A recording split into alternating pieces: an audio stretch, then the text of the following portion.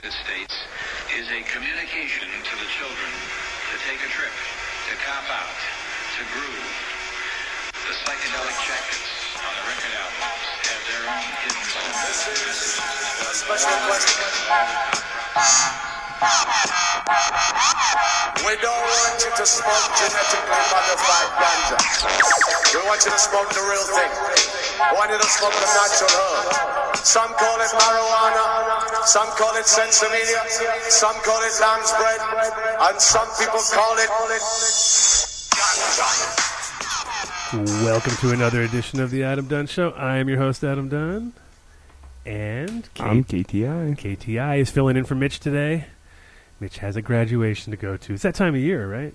Yeah, people are graduating, getting degrees. Graduating. They're getting all smart now.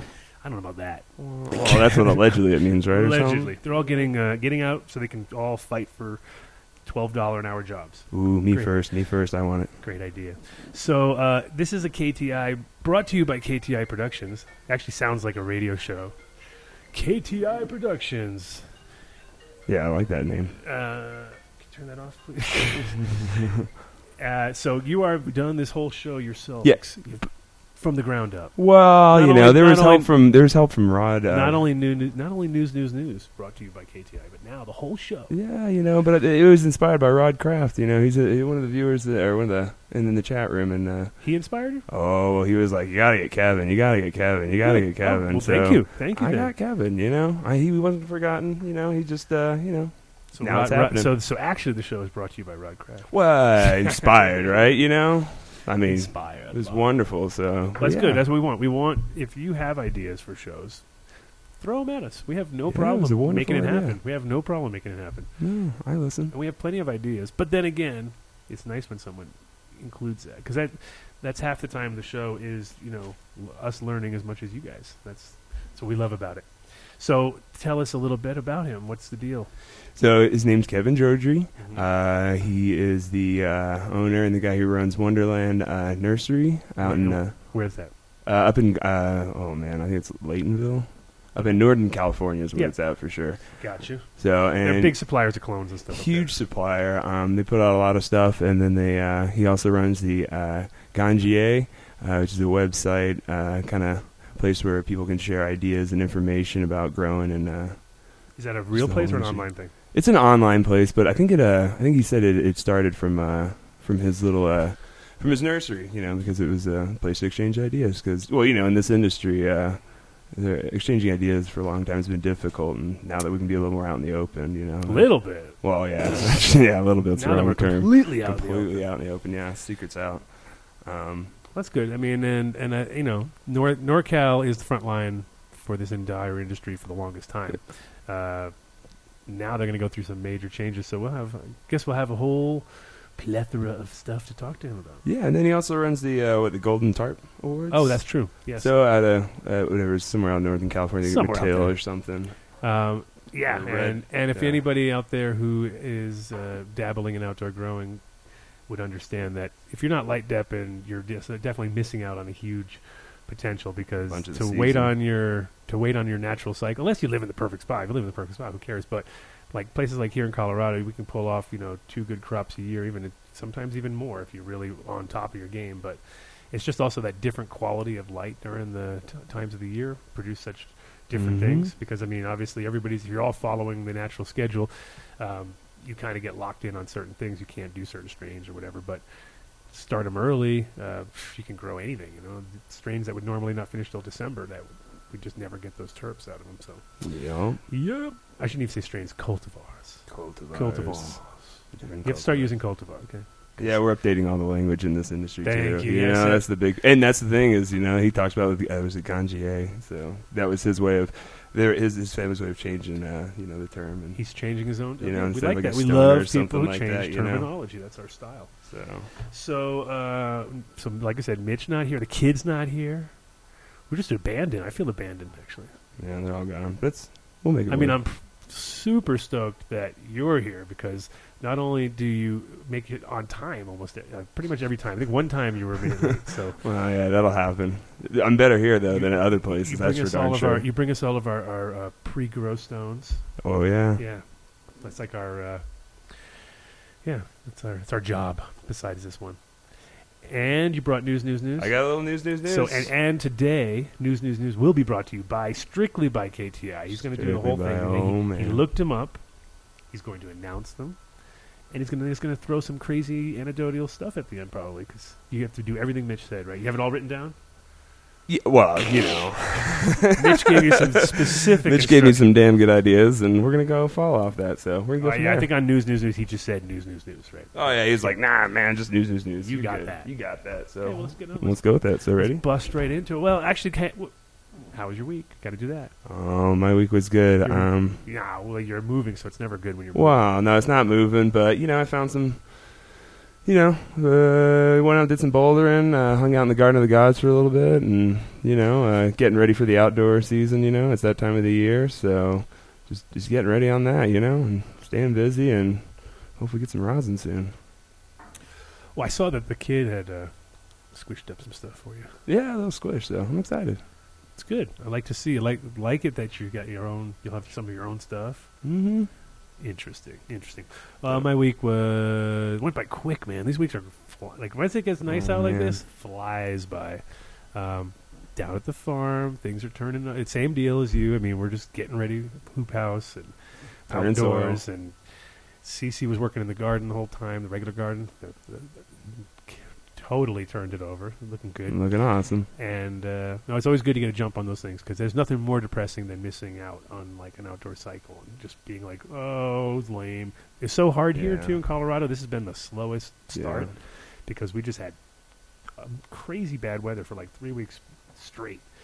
So that was our whole week too. Like I said, too fast. Didn't have enough time to even get things done. No, and if you're not on it with the outdoor game, you miss out. It is all about timing there. So, all right, let's get to news. Let's just moving along. We're going quick now, dude. There's only 3:09.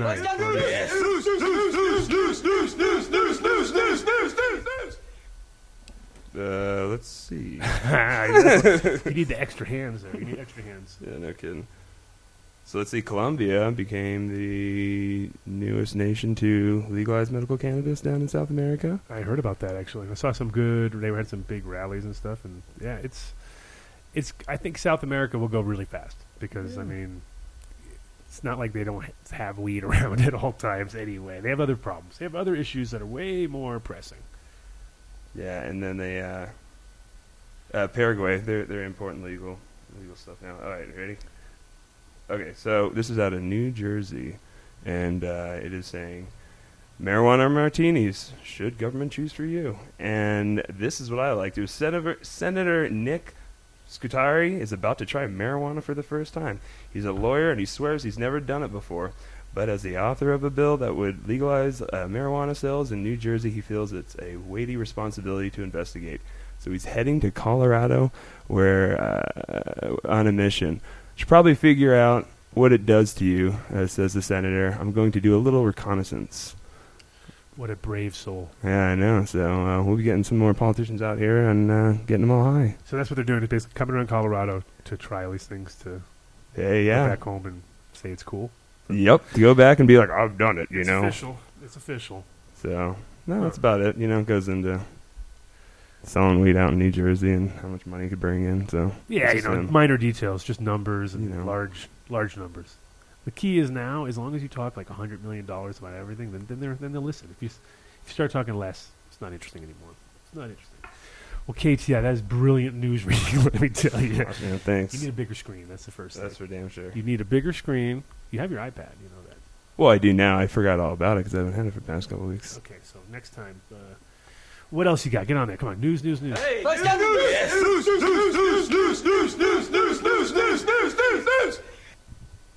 All right, a new study conducted by the UNO has found an increase in marijuana-related arrests occurred in Nebraska since the legalization of recreational marijuana in Colorado.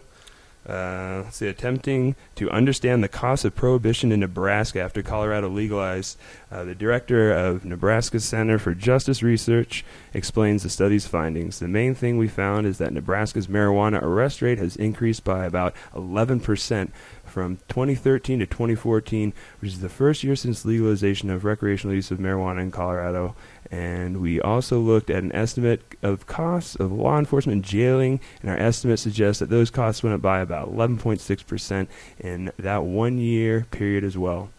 The director said the data was collected by each Nebraska county, and while data is not causal, there's a correlation, and the impact of Colorado's new law was bigger than expected.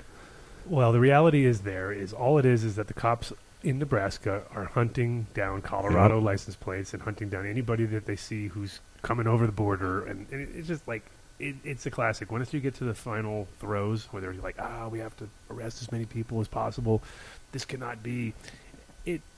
It's a reflection of the lack of their fucking ability to control their own thing and have some sort of safe means for people to buy weed in the first place. So they're going to all fall in line, and it's just a matter of time. It's just like, hey guys, get your last hurrahs in, So there'll be a spike, obviously, because they're just trying harder. But yeah, and I find it interesting too, because it's like the problem they found is that there's an increase in marijuana arrests, and I'm like, okay, so is there any other problems? Is there any health problems? Is there any other traffic problems or anything? Right. So far, the only problem is that more people are getting busted for possession. Right, which is more money for them. So it's just some bullshit. More revenue. No, it's a classic. It's more revenue for the cops, but they can make it sound really bad because, arrests are up. Well, yeah, then probably the minute that is legal, arrests will go down. Isn't that amazing? Yeah, right. Yeah, you know what I mean? Stop creating a problem and you won't have a problem, so. Yeah. All right. Yeah, all right. Hey,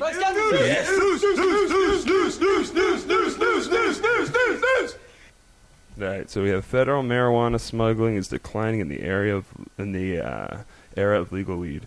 So it's become a familiar lament in the age of legal marijuana. Weed from places like Colorado and Washington is making its way all over the country, creating headaches for law enforcement. Nebraska and Oklahoma recently sued Colorado over the state's legal marijuana. The Supreme Court decided to take up the case, and sheriffs in neighboring states have been complaining about the strain Colorado weed is putting on the tight law enforcement budgets. A recent USA Today story described a flow of high-quality marijuana out of Colorado. It may seem as if the country is drowning in cheap, potent Colorado weed, but federal data sets tell a more complicated story. Nationwide, federal marijuana trafficking offenses are on the decline.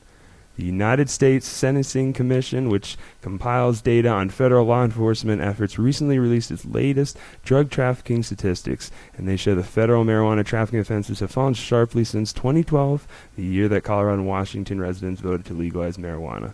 That's interesting. There we go. But, the reality, too, again, is it's because places are now becoming much more dependent on their own source. Like, there's, enough people have tried to make the mission to go to Colorado or California to buy weed, to send it back to wherever they're from. And it's a huge endeavor. It's a huge headache. There's a lot of possibilities of getting in trouble, obviously, along the way. A lot of money loss along the way. And I think at the end of the day, people are now a little more relaxed, and they're like, you know what, fuck it. We'll just grow it where we are. Yeah, grow our own terroir. And it makes a lot more sense. And I was just talking to a friend up in Michigan, and I mean, they're crushing it up there right now. I mean, they are exporting weed from Michigan to California. That's how how quickly things are changing. You know what I mean? So, because obviously they're all mostly indoor in Michigan, and they're just grinding out the same stuff. But yeah, it's interesting to see how it's changing, and it's a lot very relevant to living in Amsterdam for so long, because Belgium always would complain, and France would always complain about their borders and the pressures and the stress. And it's like, dude, you're talking about people driving weed over your border. It's not like anything you have to worry about. No, besides, it's not kind of a problem. Right. And at the end of the day, it was like, oh, look, we busted another one. And really, how much problems did they run into? Yeah. The biggest problem was they had to do all the paperwork. That's their problem. And it's like the odor problem. We don't hear about that with the bars. So, but all right, well, that's my news. That was it. Oh, yeah. Man, I don't know if we're going to have enough for the show if we're going to be like this. All right. Make up some news. Okay, so. Never mind. Hey, you got one more? Sure. I got one more. All right, good. So I guess this is what 21st century problems of the industry, but state investigators. I did read about this one. So the state's investigating $500,000 in missing medical marijuana oil. And the headlines, when I read it, it said $5,000 missing, and I was just like, "What's the point of that?" And then I read it, and I was like, "It says $500,000 here, so that's a little different than 5,000." But anyway, go ahead. No, so authorities are investigating accusations made by a former employee that a Minnesota-based medical marijuana company illegally transported cannabis oil out of the state. The former employee said that at least $500,000 worth of cannabis oil was sent from Minnesota Medical Solutions. This is a bad story. Growing facility to its parent company in New York's location. Somebody narked somebody out. This is what happened. Yeah. I read this article, and it's definitely like some major shit went wrong. Like somebody broke some serious rules, and I mean, at the end of the day, they're definitely. This is the kind of stuff that should not be happening. This is quite considered fuckery right here, because it was like, they have missing logbooks. Yeah. They have. It said the employees said that they were sent to the New York facility in December to oversee the cultivation, and some of the plants were not producing, and could cause the company to fall short of the production deadline set by the state. So back in Minnesota, it says the employee met with the chief operating officer, chief medical officer, and the horticulturist. And the employee was asked to point out jars of cannabis oil that would rescue New York. So that was a moment in time right there where if somebody actually pointed at, like, say, hey, tell us which ones, that is the moment of the crime, let's say. You know what I mean? Because whoever drove it is obviously an idiot, because... Well, the CMO is the one he said. And it says he drove the cannabis oils to New York in the company's armored vehicle and make the inventory disappear. Yeah, that's not a good move. That'll get you in trouble. Definitely. It's not good transporting. No. And that's the thing, is it's interesting to see how when the industry becomes legal, now you really have to go out of your way to fucking be an idiot like this guy is, and fuck yourself up and jeopardize your entire...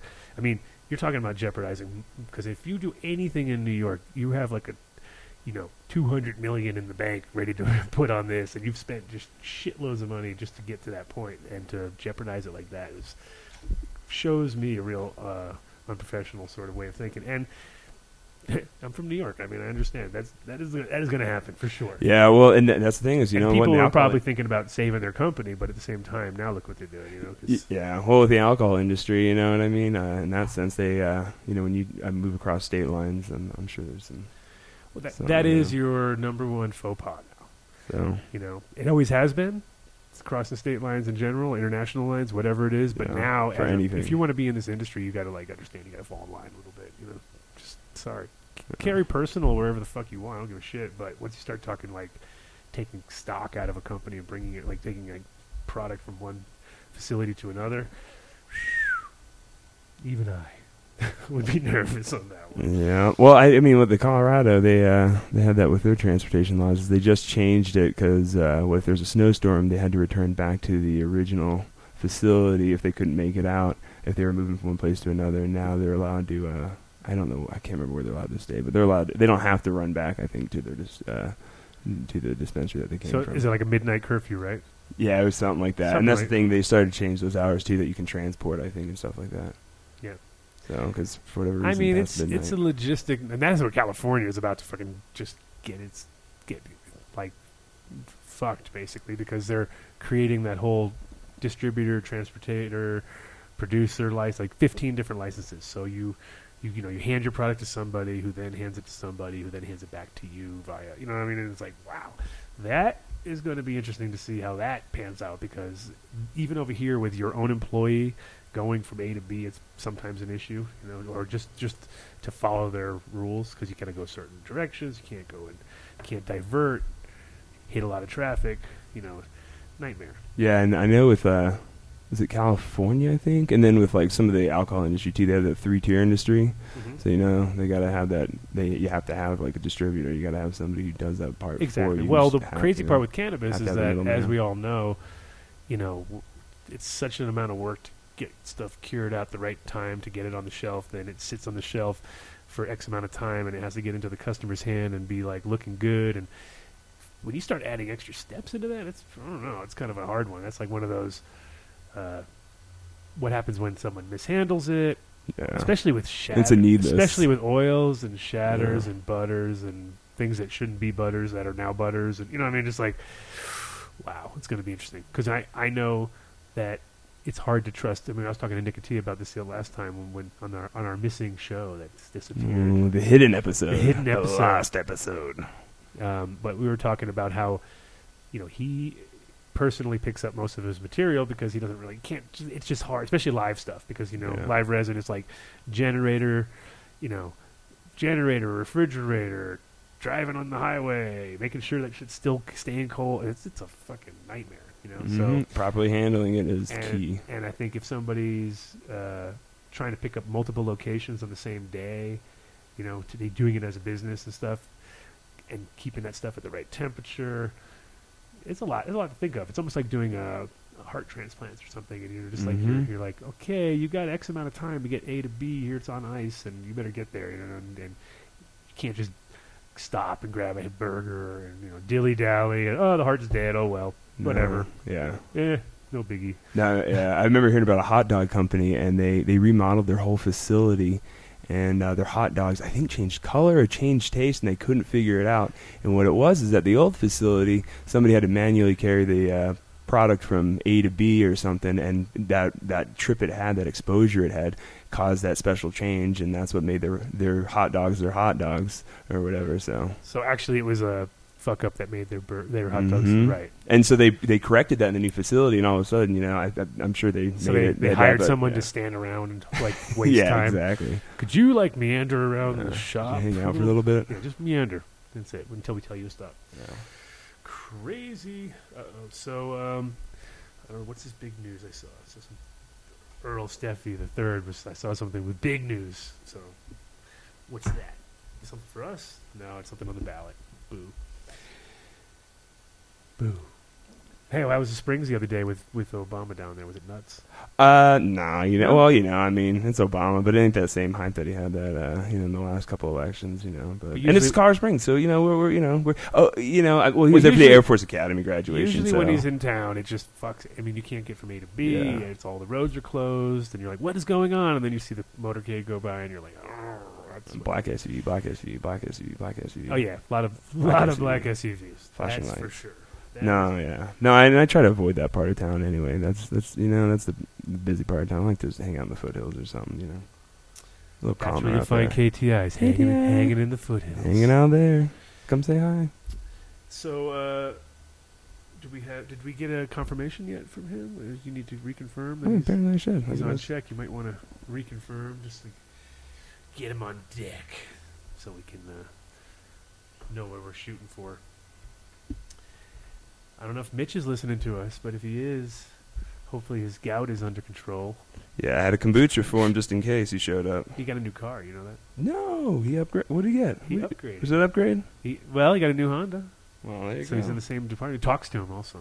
Well, that's an upgrade then. Yeah, so I asked him. My first thing I Hello, asked him, Mitch. does it talk to you? He's like, yes. I'm like, oh, you bastard. I don't really want a car that talks to me, though. I'm kind of happy with my not talking to me kind of car. What is he on? Yeah, they're just, it's Northern California problems. You know, you live out in the middle of paradise growing great herb, and they're having a small issue with the strength of their signal. Okay, so it's no big worries. They're calling by Skype or by... They're going to do by internet? They have only internet there, or they have... Which signal are we talking? I don't know. Phone signal? Probably phone signal. We'll check with them and see what's up. Let's make sure we get that squared away. A little later on in the show, I'm going to have a drop-in, too, from my friend from Dabsolute, Earl. He's going to swing through and show us some new products I think that he's coming out with. What kind of... Do we know? Or? Well, Dabsolute is a pen attachment, which is by far the most superior one. Like, basically, I'm not a big pen fan, as you probably know. Well, yeah, I mean, it's a pen, you know. But his is like an attachment, screws up, it has zero resistance. That's what I like about it. The only problem is that I have this fucking issue with all new hardware where, like, I'll get something, and sure enough, it does not fucking work with the other things. It'll be like, why is everything not universal? Like, they'll have... So I ended up never having a strong enough battery for the Dabsolute, because the Dabsolute needs a good, strong battery, and that thing just totes hard. I'm telling you. That's awesome. I'm all about finding a good pen because you need that inconspicuous, like... Well, this is hardly inconspicuous because it uses that. Basically, it makes Well, you you look know. like you're a nicotine slave because you have this gigantic monstrosity of a battery hooked up to this thing, and you're like, Oh, that's what you want. You know, you want that portable dabber. That what is the old electronic one there? the new tall ones. I don't like those. The no. Bolt or whatever. The I can't Bolt. The remember. Bolt. So. I think they're good, but I also feel like there's a whole bunch of shitty ones on the market that I wouldn't trust because they're using cheap metal and shit. And because you're hitting on it, it's sort of like you're hitting on a dab too. It's kind of like you're hitting on it harder. I don't know. We get a little nervous when you start opening them up and you see the cheap components that they're inside. Well, speaking of cheap components, let's talk about Way to Grow. That's They not got them cheap good. Well, they got them components. good deals. They They got got them the- good deals. You know. Oh, you're talking about cheap. Cheap as in cheap like price. good deals. Cheap as in like they're dirt cheap. Oh wait. Oh no. It's not dirt June. cheap. Oh no. It's a new That's sale. right. They have a No. new sale. Yes. No. I'm so sorry. You gonna play the music? Yes, Make I it am. straight. Okay, do the music. Okay. Dun-dun-dun-dun. Is it on? Is it on? You got to be ready with the music though too, because you have to drop it before he starts talking. Nice. Way to Grow. Our favorite grow shop here in Colorado. 7 locations all over the state. Latest one is Silverthorne.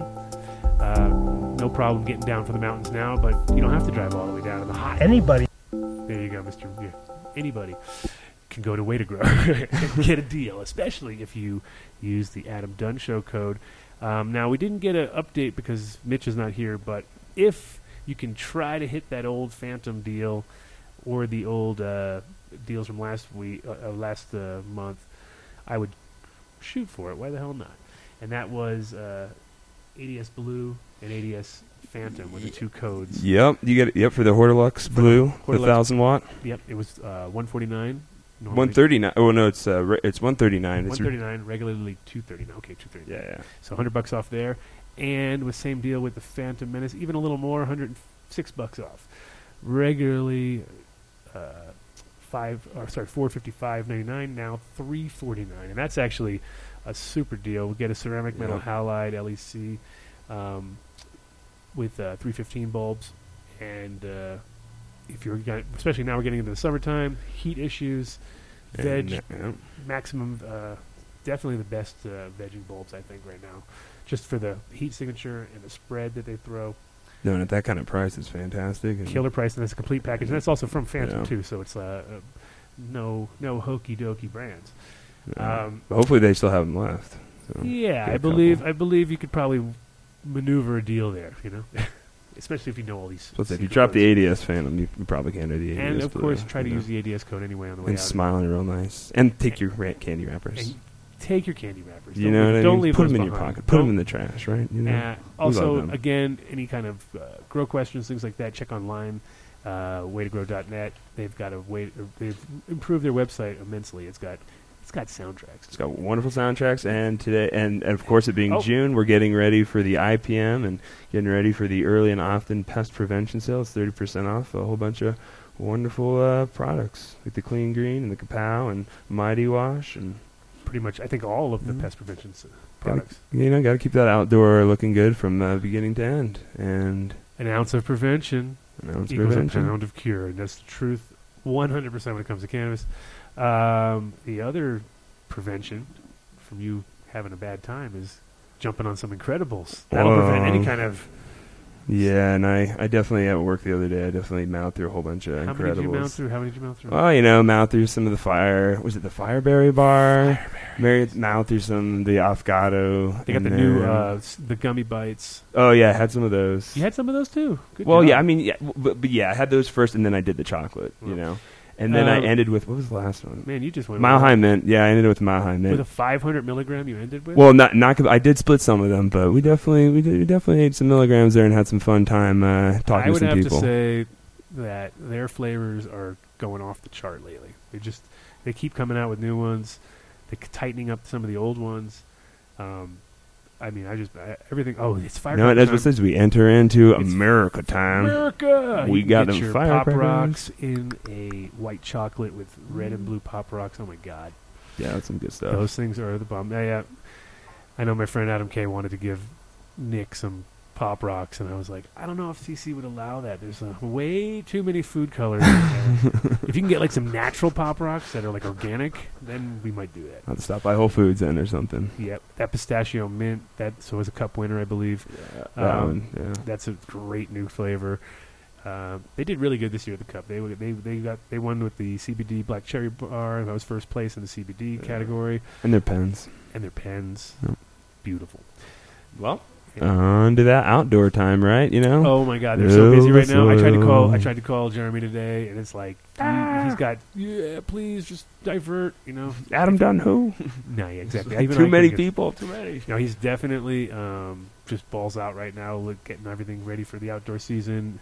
And you know, it is the outdoor season, but I'd have to say one thing you do notice as an indoor grower is that when spring kicks in, your plants just jump. Like all of a sudden you're like the thing that was just kind of hanging around, and even though it had light and it had food, it had all the right conditions, it's atmospherically the differences of just having springtime kick in. It's like your clones that weren't rooting are now rooting, you know, just bam, out of the blue. So any amendments you're looking for, hard to find amendments, things dehydrated cocoa to make coconut water and things like that are great for if you want to give your plants a super fucking bonus round of foliar. They also have all your IPM products. They're able to do custom blend soils if you're planning on doing some stuff outdoors, indoors, whatever. They'll do it down to a bag, but you know, obviously we want you to think a little bigger than that. They also have great customer support. That's one of the things about Build-A-Soil that we've always loved is that, you know, people are kind of having a hard time because people are coming out of one style of growing. They're trying to get into this, and it's a bit daunting if you're starting out, especially because it's a lot of pre-work and a lot of stuff that doesn't happen immediately. So you have to understand that you need to get ready for like tomorrow when you're going to be doing your tea. So you need to start your tea today. You can't just go in and right before you stitch in time ran off to Red Rocks or whatever, and you're going to feed your plants, and then no, you actually had to plan that shit the day before. And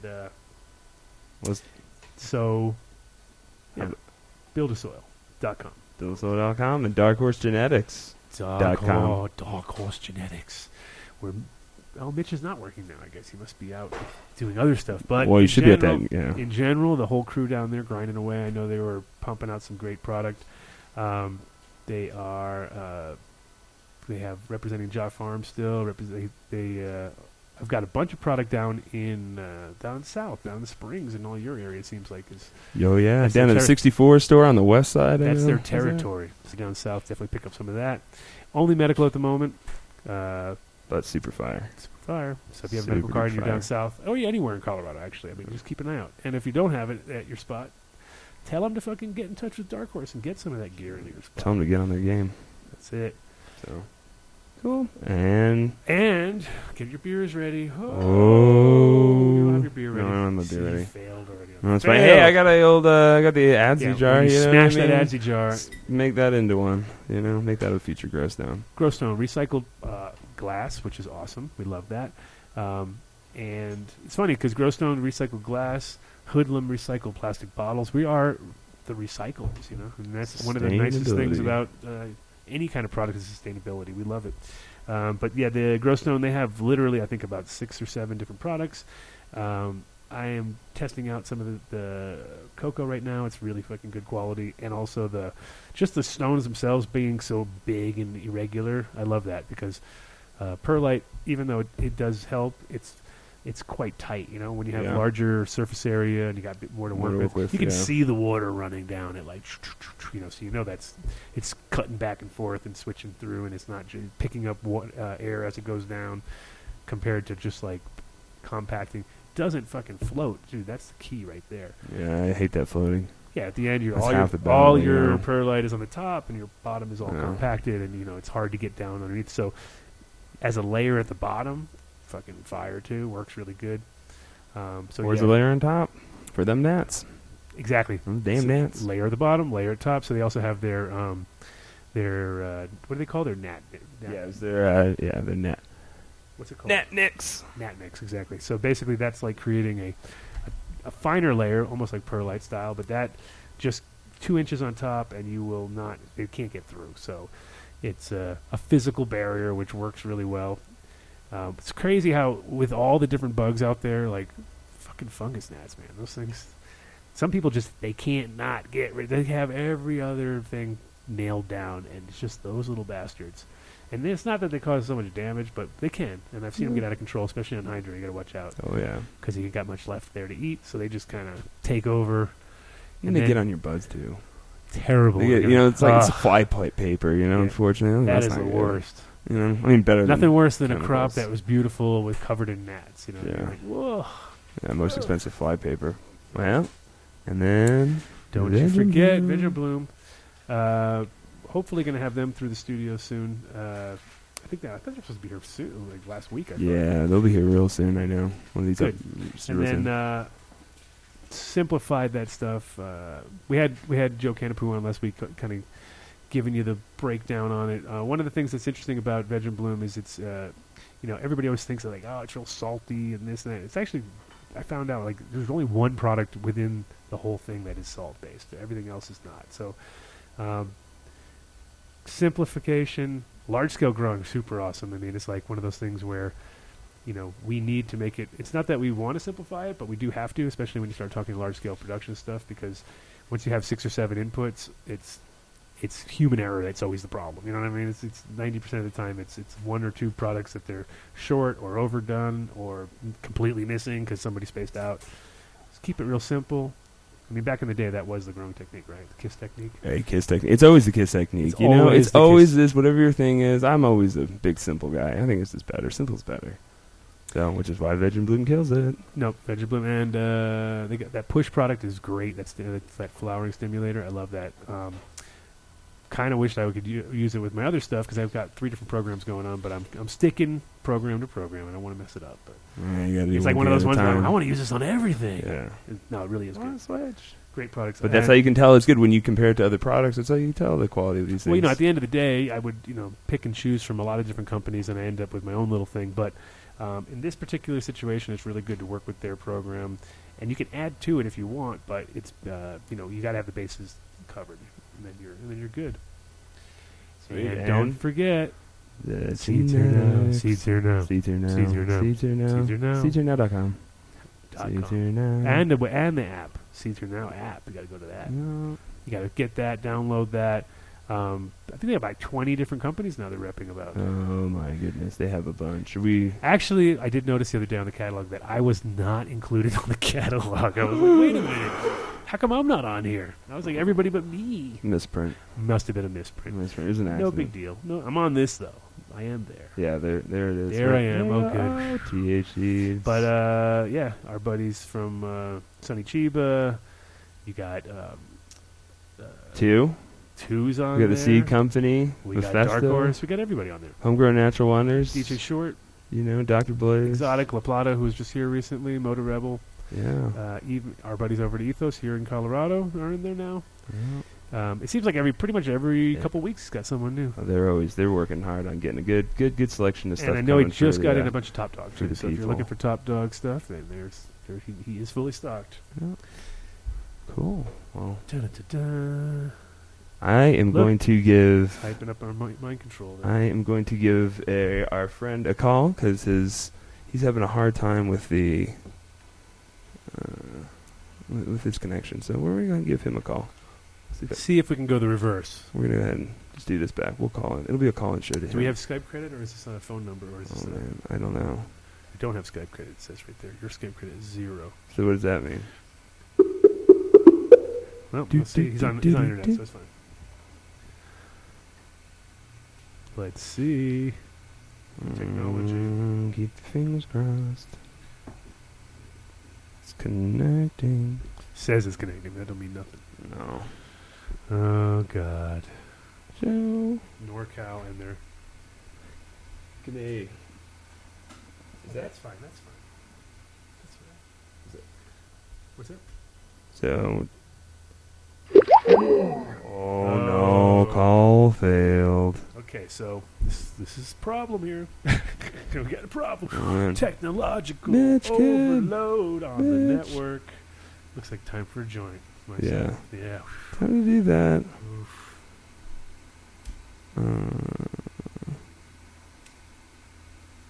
Yeah, the problems of living in Northern California, where reception not that good, and where internet is just, internet's a new thing. I'm thinking up in that spot too. You know what I mean? I don't know if it's a new thing, but definitely good quality. I mean, I have shitty internet at my mom's place.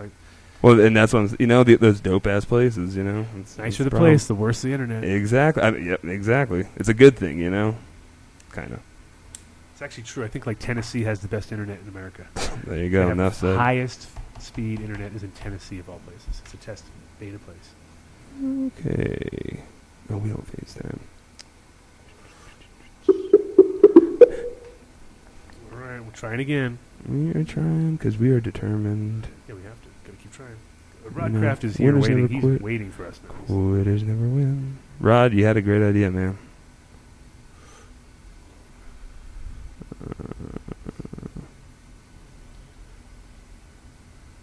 I will try to help you with the dead air there instead of drinking beer.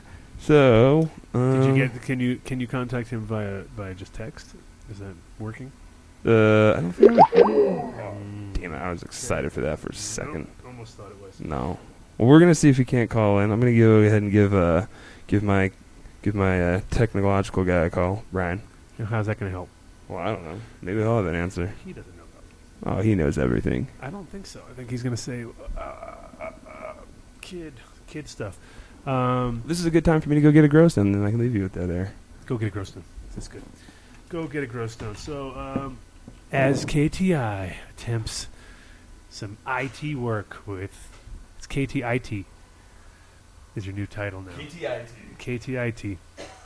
I'm actually super stoked. I can't wait to talk to this guy because it's one thing of, when you've done enough cloning like these guys do in NorCal, where people, I'm sure, have seen it all, and you take on a big responsibility as a producer like that, because the minute you hand it out of your hands, of course nobody's giving you credit when it goes great, but they're definitely going to blame you when it goes wrong. So I'm sure. If anything, he's seen it all. And also, I mean, I'm curious to see what they do for pest control, things like that, because once you start getting into like old moms or lots of moms and clones and stuff, it's a minefield to work with, and a lot of people don't get it. I mean, I've seen so many people who come in and they start crunching numbers and they've never grown in their life, and they're like, I'm going to grow clones.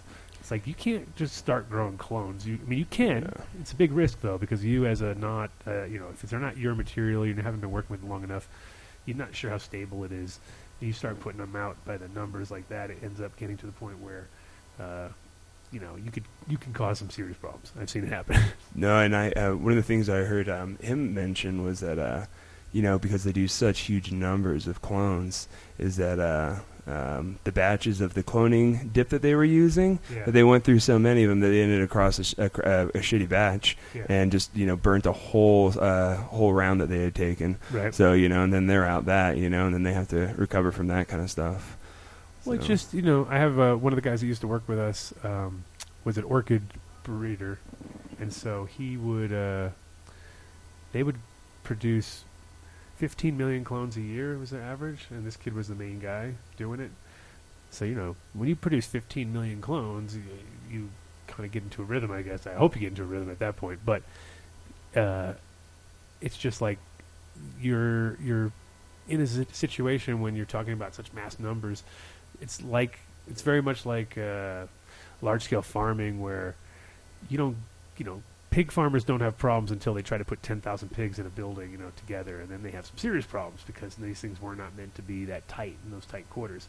Same thing kind of happens with the cloning. Is like you can get away with it to a certain point when everything's really healthy, but if you get any issues, it can run rampant through your whole facility, and then that's a scary situation, especially because if it happens and you're not aware of it happening, it can even be like, passed on you're passing it on to all these other people who have big gardens too. So, anyway, that was my rant. Like that. It's a tough one thing. But the good thing is now, though, is now that we're in a different day and age, with this industry is that we can start to do specialization. So we can have these guys like Kevin who can just focus on doing propagation and worrying about that. And you can have other people to focus on, the processing or the growing and the selling and the hash making. Because I was wondering about that, is if we put credit on that, can we call him on his phone? Oh, let's give it a whack. I told him to give him a call. I told him to give him a call from his cell phone to the TADS number. I don't know if that works, but I figured I'd say it. Of course it would. No, sweet. Then maybe he'll be calling in just a second. Thanks, Kevin. And you got through to him, though. Yeah. What's that? And he got back to you like you're actually talking to somebody. So that's a question. Yeah. I'm talking to Kevin and Sarah. Okay, They're the awesome That's people good. over there. Okay, They've been. Good. That's good. They're So, doing. did you give him the number Yes. properly? Yeah, I hope so. Repeat Well, it. let's repeat it. 720-310-8237, which is TADS. Boom. Good job. I'm so scared when I say that number because I've said it wrong so many times, and I've had people try to call in, and I've been like, "Oh, that's not going to work." If I tell you that, because I don't know what the 8237, I get confused. I start doing 8327. Is it 8327 or 8237? Somebody's just getting that call like, I want the seeds. I got the seeds. I can bark like a dog. Bark, bark, bark, bark, bark. Yeah, no. So, Yep. So, we'll see. what else we got going on? You're looking at getting a sign from God. Something happening? Yes, no, just receiving my message from him or her right now. Bam. Cool. No, I'm gonna get the Skype credits. Go ahead and spend some money. So, all right. So let me talk I guess someone wants to talk about I see that Green Prime says he wants to. Oh, there you go. I'll tell you all about it after. Yes. Perfect. Welcome to the Adam Dunn Show. Is this Kevin? Hi. How's it going, man? No, this is Kevin's son, Nicola Jodry. Oh, I'm what's up? having How you some doing? technical difficulties. Gotta send Nah, it. you're awesome. I You guys, appreciate You it. got to send in the kids when you want to get it done. That's how it always works. How's it going? Can I do just to hook you guys up with Kev over the phone? Yeah. No, this is Sounds working perfect. Sounds We're good. live and good to go, and Okay. you're sounding awesome. Ah, perfect. I'll go and grab him. Hold on, guys. The technology. Children. Yeah. I think that was. They bring the tech. He's probably like my age. Right? How old? Oh, We'll look find at out that. how old kid. Yeah. I think he was the one that Kevin said came up with the Ganjier term. Really? So. We'll ask that. That'll be a question. Listen to this hold music. We got hold music and everything. Oh, that's total hold. That's like Verizon. yeah. That's like Verizon. No dead air here with this stuff. You kidding me? This is just rocking it. Oh, yeah, I don't know about that. But We gotta get these people in we town. We have to get our own background music like that. It's like some 80s stuff. It's just kind of We'll get that going for next week. sounds good. Yeah. And here we go. Hello? Hey, Hello. Kevin. Welcome, Kevin. Hey, this is Kev. Hey, this is Kyle, and This is Adam's here. And Adam we're, right here. How you doing? we're on the air and good to go. Welcome to Right on, man. Thanks for waiting. That's no problem. Thanks. Thank Welcome you. to the Adam Dunn Show. We are excited to talk to you, actually. Oh, that's awesome. Hey, you know what it is? I'll tell you, we got a little bit of like a little delay where I live in the Emerald Triangle, man. We have nothing but lag on circuitry and time. So I'm on a computer phone. Yep. So I'll be slow on my response from here forward, all right? That's Okay. fine. We'll adjust for the lag. We're used to that. Don't worry. Cool. Awesome. Well, let's talk about it. Let's talk about how'd you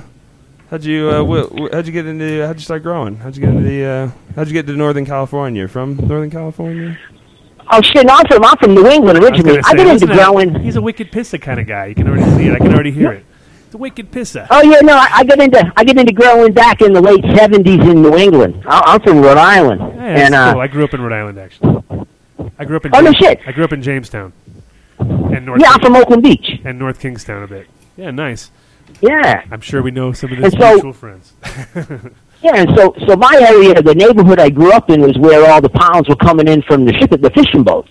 And so I kind of came up in a neighborhood where we were busting up bales at probably like 12, 13. And so by the time I was 14, I was already into business and cultivating. And by the time I got in 11th grade, I already got incarcerated for cultivation. That's a real Rhode Island story right there. So that would have been 83. That's a true Rhode Island story. That's one of the things I graduated at 87 myself in Rhode Island, and I always thought of it as like the place you get in trouble. That's it. That's all I could ever think of, because everybody I know did pretty good to a point, and then they got in trouble there. It was like, yeah. Well, the drug war was hot too, you know. I mean, Yep. the drug war was on at that moment in time, and my neighborhood, my family was involved in cannabis related stuff, and so Easy targets. you know, it was just kind of, you go into it. And so I ended up, I get incarcerated, I get out of training school, graduate high school, and I went in the military for a few years, and just get out the neighborhood. And when I was in the military, I was doing dive salvage. I was a salvage diver. And the government used to send me on liaison projects with the Department of Justice and the DEA. And so I used to go and do these eradication jobs out on the open ocean, where they would drop me out of helicopters onto these ships full of drugs. And so I went from being a grower to jumping out of helicopters onto boats full of pot. But I was looking at billions of dollars of weed, and there was so much of it that it made me realize that really was our world. And so when I got out of the military, the day I got out of the service, I got my indoor lights. That would have been 89. Nice. And I sparked up in the Bay Area. Yeah, I was in the Bay at that time, so I was in Oakland, so I sparked up in 89 indoor. And that's really like the beginning of it for most people, if they were doing any indoor, like, because before that it was pretty hard to put it all together. I think 87 and 86, 87 is when it really started like materialized as far as the lighting got better and quality of the gear and stuff. Yeah, well, they had, you know, the Operation Green Merchant was going down, I think 85. That's what, you know, snapped up the guy that had since Militips, and it at that time, you know, you used to have to go to the grocery store and show your ID if you wanted to buy any lights. Right. And so, you know, they were really, really on it at that time. And so I was able to get around some of that stuff, and I was able to get all my equipment without having to, you know, show any kind of proof. Sure. And, you know, off I went. And I got a hold of a lady I knew out of Mendocino, and I was able to get some really killer, you know, Afghani genetics from her. And I started working in the Bay on those lines. And it was just a fantastic time. You know, the weed scene was still really awesome in Cali. You still had a lot of the killer native genetic forms. Mm-hmm. So this is when all the real skunks were still firing off. You had all the pine strains. You know, I mean, you had all the killer lines. And so I was just grateful to be here, you know, be able to be part of it. And the money was, you know, fantastic too. This was, you know, $5,100 a pound days. Yeah, it was crazy back then. I know, for sure. Yeah, you were definitely trend-setting at that point, especially for East, because, you know, the thing is, it's interesting when I grew up in Rhode Island, but I also lived in L.A. as a kid, and so I was always like the bi-coastal kid. And when I came back from Cali with weed to Rhode Island, and I used to tell this to people all the time, like I would go to my friend's house, and we'd be smoking a joint in his basement, and his dad would come, like, kick the door in and be all mad because he'd be like, how do you have better weed than me? You know what I mean? And I'd be like, yeah. well, I just came back from Cali, and I got this from Big Sur, you know what I mean? And they're just like, oh, my God, you're 14 years old. How can you have this? This doesn't make sense, you know what I mean? But the reality was, it was, totally. You know, it's just exposure at that point. So it must be awesome to be from New England at that time, because I mean, you're one of a handful of East Coast people that would dare to go out there, because people were definitely more, you know what it was, East Coast people were more timid to leave their spot, you know what I mean? They got their little... Oh, yeah, the neighborhood's your world. But, like, for me, you know, I got lucky in that when I was in the Bay, I hooked up, I have my older brother, he died last year. He's my older brother by choice, you know, he kind of adopted me. Right. But he passed away last year from a heart attack. His name was Azel. And so Azel was this brother that I met when I was in the Bay when I was young. And so he kind of took me in as a young apprentice, so to speak. And he was just a really seasoned dude. He was a straight player out of Philadelphia who now lived in Oakland. And so I got to hang out with him, and what it did was it put me into, like, the ethnic black cultural scene of Oakland in the late 80s, early 90s, which was an unbelievable time for Oakland. It was when Oakland was, it was blowing up. Yeah. And so I got to tie in with all this hip-hop shit. I got to be involved in all this cool social stuff, and cannabis allowed me to move through that world so smoothly. Yeah. And over the years, a lot of those people that I met and hung out with were cats that later on I ended up going back to the Bay and building scenes for. You know, a lot of the cocaine business is what built Oakland, but a lot of the guys that, you know, were into the cocaine business, they ended up getting out of cocaine and going into the cannabis business. They said, hey, cannabis is a lot safer, a lot more benign. They felt better about it. So ironically, all the people I meet, back in the day, 15 years later, when cannabis is exploding and Amsterdam's going off, I go back into that world again and build all these commercial operations. Right. So it was really a cool time period, man. It was to be from New England and then to get to be in Oakland, living in Oakland, was just like surreal, Well, yeah, like I said also, too, it's kind of like similar to what, like me living in Amsterdam for so long, and just because always everybody thinks of Amsterdam as weed, of course, but when you got there, it was like, well, actually, the real weed people, there's not that. I mean, there's only a certain core group of people, and once you got tapped into that, you kind of were like, wow, same deal, special time, special place.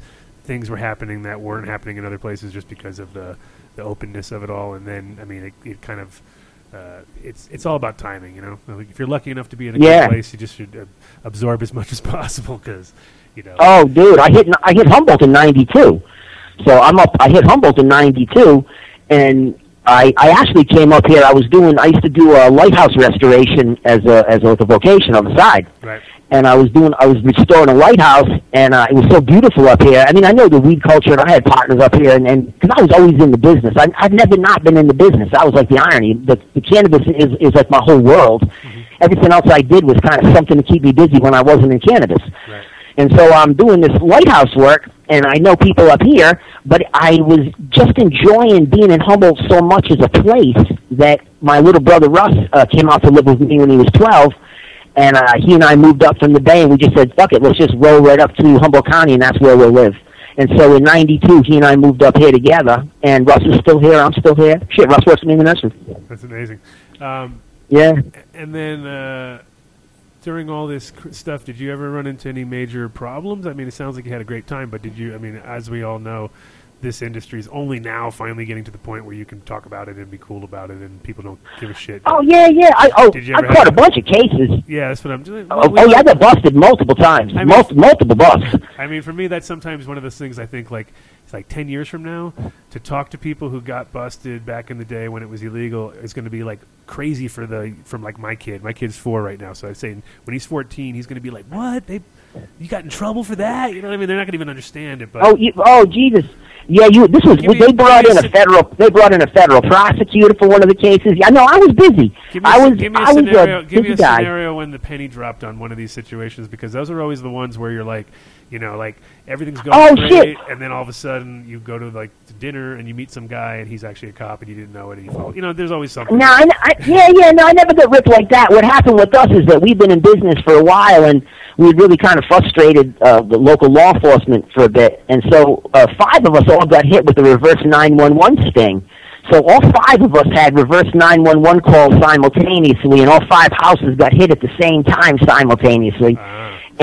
And they thought that I was going to be, loaded, but I didn't. I only had basically what was allowed, medically in the house. Sure. Except I had, I think, maybe 12 plants, more. So there was 15 allowed. I think I had 25. Right. Well, they wanted to give me 6 years in prison for that because they were angry. Yeah, so they brought in federal prosecutors. So we ended up going to this trial, and I got the federal prosecutor going off. And a team of attorneys was so effective in arguing with this guy that the prosecutor lost it in the courtroom, and the judge kicked him off the case. Beautiful. Recused him from the. Oh my God! I was jumping up and down. Holy shit! There's nothing like having a prosecutor leave a case. And so then it allowed me more time to negotiate and go forward. But God, that was, that whole thing took probably 2.5, 3 years. So they wanted to put me in prison for 6 years for 12 extra plants. And crazy. And I'm laughing because, and I'm like, come on, man, you guys came over my house and you went to my 215. Well, what the problem was, though, is that it destroys your life. So, like, for me, I had to leave my normal life. I had to go back into the industry to run. I'm a technician, so I can go into the industry to operate other people's projects. I just don't like to.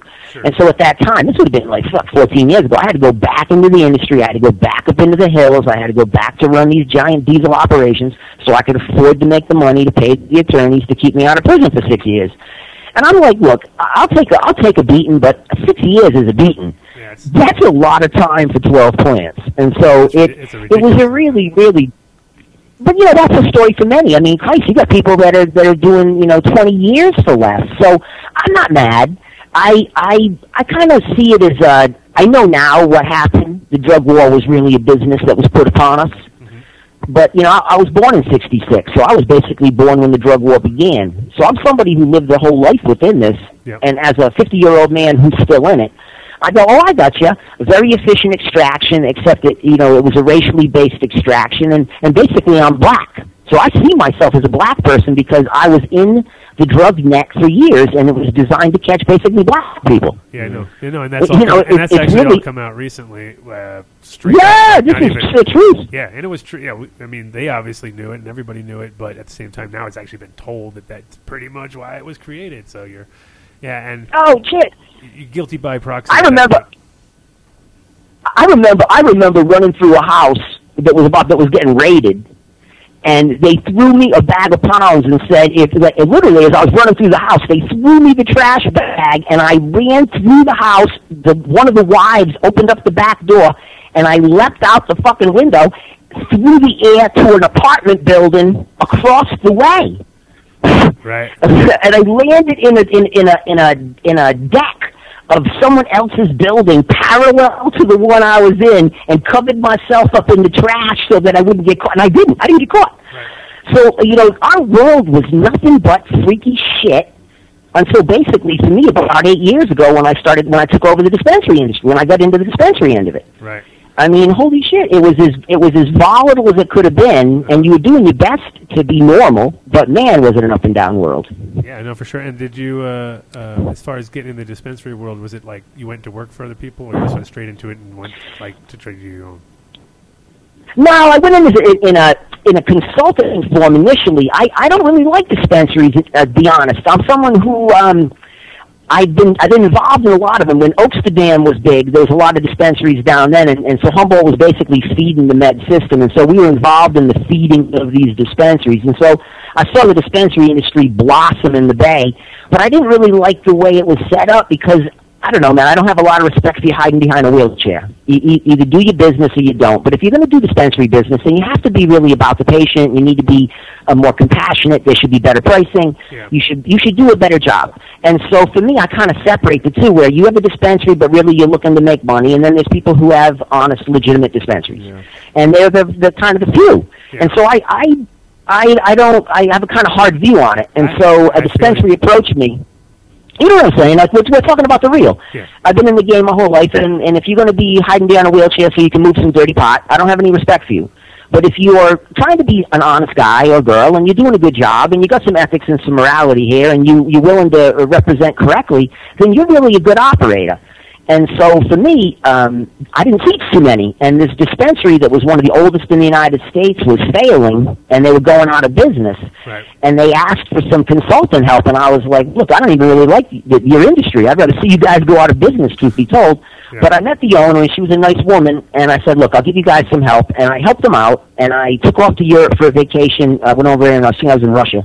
And I came back, and they said, hey, we're so happy with what you did. Could you just take over the company, basically, and just run our op and just run this business? And I said, hey, that'd be kind of interesting. And I looked at it, and I said, woo, I didn't really know what I was about to get into. Yeah, and probably would have said no. You probably would have said no if you knew what's going to happen. Right? It was hella humanizing, man. It was hella humanizing because I had not really, I had grown up in a rough area as a kid, and I saw poverty, and I was in Oakland all those years, and I saw rough, but I didn't really see people who were sick and struggling and needy. And so when I got into the dispensary industry is when I really started to see, this huge portion of our population that really rely on cannabis as a integral medicine, right, and how they're so poor they can't afford a damn thing. And it was this unbelievably humanizing experience that occurred where the dispensary helped me better understand what I was supposed to do with cannabis in terms of make it available. And so for me, as I progress forward, what I do is I provide all the CBD clones for free. So I think maybe we gave away, 23,000 of them last year. Right.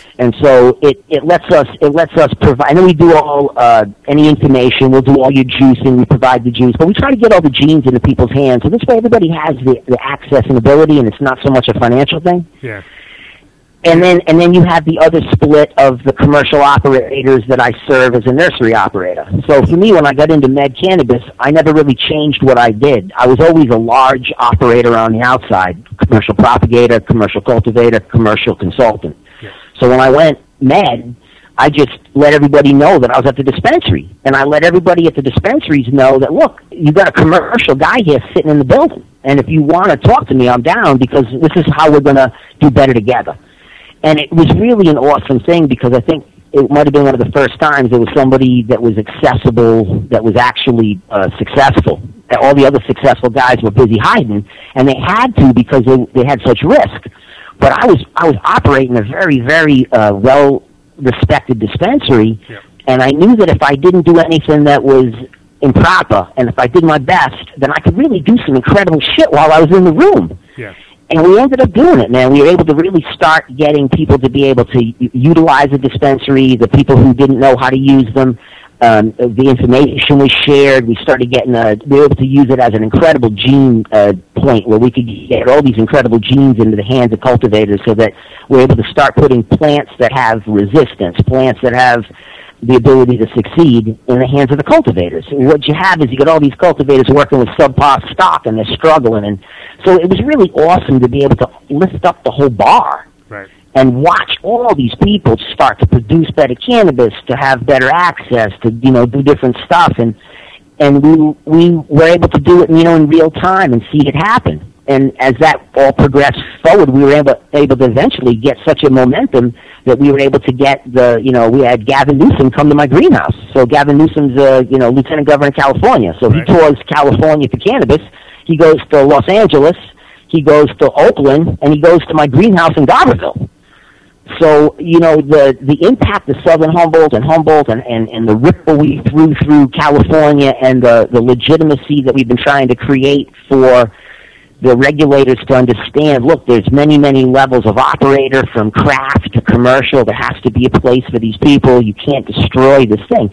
No one had any idea about how much money was involved until we did the economic index. So I went to work with HSU, and we put together an economic index about 8 years ago, Humboldt State University, and that's what they use as their number in all data, and it's about $500 million.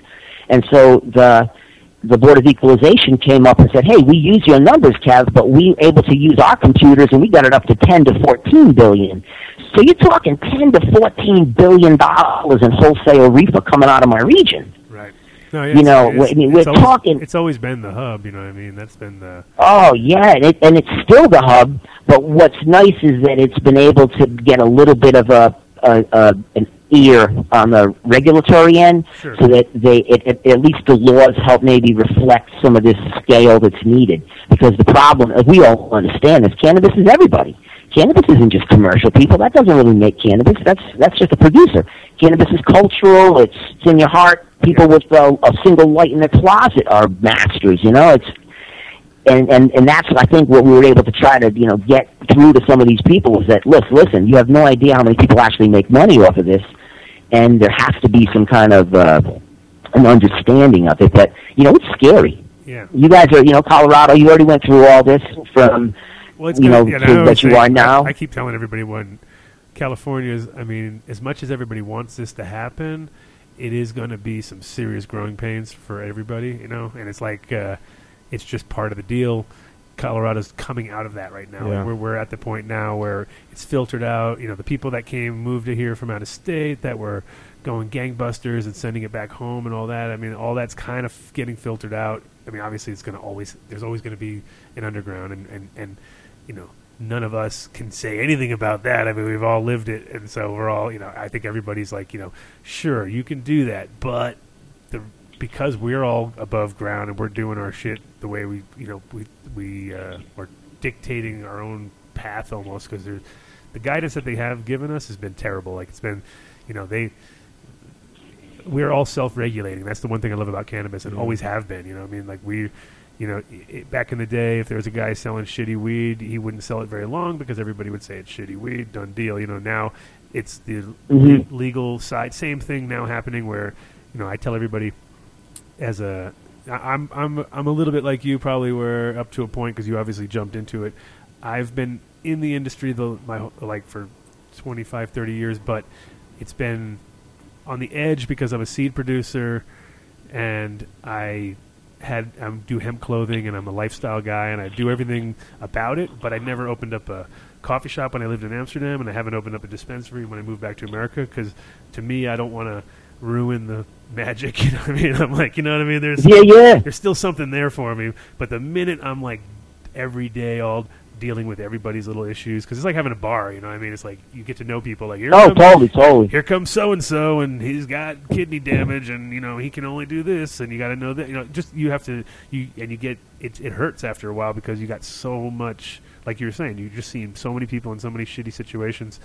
And I for one, think the one thing about cannabis that's awesome is it's not hard to give away free cannabis to every single person who needs it. It's not hard. We can do that. I can do that 10 times over from like 2 facilities over in America probably, just because the reality is that it's like so many people don't know they need it yet, you know what I mean? But the people who actually know they need it and really need it, I mean, I feel like any facility run properly should be able to give away enough cannabis to take care of all the real patients, and then sustained by the people who can afford to pay for it, you know what I mean? Which is just kind of... Yeah, no, for real. And that's, you know, we do it at the nursery here where, like, I'm in the virtual epicenter of Southern Humboldt. So, yeah.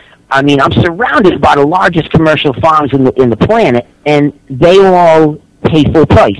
They don't get any deals, and they know it because they know that I subsidize all med, yeah. And they like it because their moms come to me. And their uncles come to me for med help and stuff. And so these guys that are monstrous, they respect it. And it's awesome to be able to see people. To me, that's cannabis, where it's always been that way. If your house burns down, people loan you some money. You got ripped off, you get some pounds. Yeah. Everybody pays forward. I love my culture. Forward. Everybody pays forward a little bit, you know, or they try to at least. Yep. And what's cool now is, like, in Colorado, we have a pretty big homeless problem, mostly because of the fact that they all came here because it's cannabis friendly, and they know that if they stand on any road with a sign, they're going to get some money, but they're definitely going to get some weed, and the weed is like way more, you know, beneficial for these guys. So I'm like constantly driving around, every time I always have a few baggies with me ready to go, and you know, I love it. You know, that's like back in the day you would get, you know, arrested for it, but now you're just like, dude, that's legal in Colorado. Legal, I can give up to an ounce to anybody I want to. You know what I mean? So. That's awesome. Yeah, so I mean, you could literally cruise around and just give ounces to homeless people all day long if you wanted to, which is probably going to make their day, right? Yeah. so then, Kevin, speaking of, you said you give out, what was it, tens of thousands of CBD clones. What kind of CBD clones are you working with? What do you like out there? Right now, I got a pretty good population. I go through lots of different stuff, but for me with clonal stock, I do all the R&D on the farm first, so I run it to make sure it works. Yeah. And so what we have in the shop right now is a variety of ratios. So like I have a nice blue dynamite 10-to-1, and then we have a couple of different 2-to-1s that are nice. Those are through the OG78 line. The aficionado guys did this really neat breed project, but when I was doing a bunch of predicative work on it through the lab, I found these OG78 CBD anomalies. Right. So I found these really freaky cuts that were 20% CBD, 10 THC. And then I found another one that was 14.7. And so those are beautiful because those can be used by people who want 2-to-1s are good for the epileptics when they make them into a super concentrate. Yeah. But for people who want a smoke that relaxes them and gives them enough psychoactivity, this stuff is absolutely pretty nice. It doesn't smoke like any of the haze flavors. Mm-hmm. It had the OG78s. Okay. They all have a pretty much cushy tone, so it's pretty nice. So those are very popular locally. When Ringo died, Lawrence Ringo, who owned Southern Humboldt. Yeah, Ringo was a famous seed guy, CBD guy. Well, me and Lawrence were friends, and so when he passed away, I got a bunch of stuff from him. So I had some Ringo's gift we worked with. We had a Harley Sue we worked with. We have a Swiss Sue we work with. I picked up what else did I get from Lawrence? A couple nice canatonics. So we have an 18-to-1 canatonic, the ACDC. So I kind of work with a couple of different ratios so that you have stuff for people who want no THC, stuff for people who need THC, and some things in the middle, but all of them work really well. Suzy Q, all of these strains do really well outside here, full sun. Yep. So it lets all the med people really get a good production and have product that lets them do either extraction, conversion into whatever they want, or just straight flower. Yeah. Speaking of straight flower, so you're also involved with the Golden Tarp, right? Mm-hmm. The Golden Tarp work? Yeah, we created it. Yeah. So So give us a little idea on how that's all working out. Because how the judging works and stuff. How yeah, you the judging, Oh, yeah. timing Right. and everything too. Because I'm curious. I was in. I think Mitch and I got invited last year, but we couldn't make it out because we were both out of state. But we definitely would love to come check it out. Oh no, we'd love to have you guys come on. It'd be cool, man. We were at the shop hanging out one day, and we've been pulling talk for years, right? And I said, man, you know what we ought to do? This is my my nursery manager. His name's William Pedro, but his nickname's Zeus. He's Polynesian. And so, I said we should have a light depth competition. And he said, sure. And I said, we'll call it the Golden Park. And he's like, all right. And I said, now what do we do? Because he's the social guy, I'm not, right? Yeah. And so he takes the idea and he runs with it, and we come up with the Golden Tarp, and it lets us have a competition. But what I wanted to do is I wanted to come up with the judging criteria that didn't steal really from anyone else, because I'm involved in a lot of the other competitions, either in judging or in some component, you know? Sure. And so I didn't want to jack any of the comps, and I wanted to make it its own. So what I did is I broke it up into terpene categories, and you basically decide yourself how you want to classify it, but it's either fuel, earth, floral, or fruit. And if you break it up into those 4 categories, then each one of those 4 categories, the top 5 in each one, cannabinoid-wise, make it in. And I would have a bigger sift, but I have to have enough ability for the people who I bring in to judge it in one day. Yeah. And so to me, a 20-pack, we get it down to a Sweet 16. So I get 16 entries for the judges to look at. Right. And when I bring the judges in, I'll bring in, out of the 20 judges I bring in like 5 pros, guys that are industry pros, and then the other 15 are randoms. You just come in and spin this giant-ass spinner, and if you get a gold ball, you're a judge.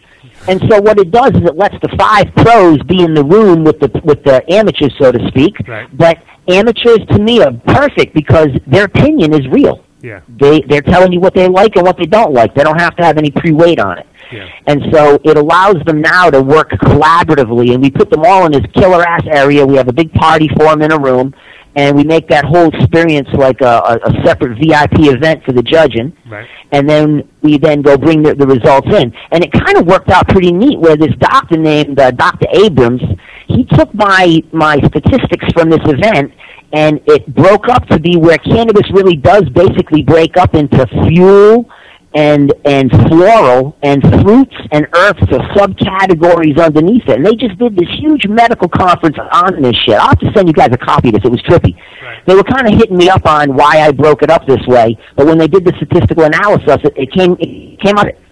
And so I said, hey, neat. So we have this cup. They have a lot of like points on the same. You basically hit the right points in the right spots. Yeah, we hit the right points on it in terms of what was the divisions and the breaks. Yeah. And so it lets us have a cup that, and I let the individuals when they decide because sometimes you come in with an OG, and it's more earthy than fuel, and it might even be so lemony that you might want to classify it as a citrus. Yeah. And so I allow the people to put it in the categories, and really cannabis people are pretty honest. You never see people trying to, like if you go to a floral, you can always go to a low number. Yeah. And so I don't see people taking fuels and entering florals to be smart. Right. Because I'd call you on it. On the stage, I would call you on it and bust your balls. Of course. Just because it's really like, come on, let's just do this, honestly.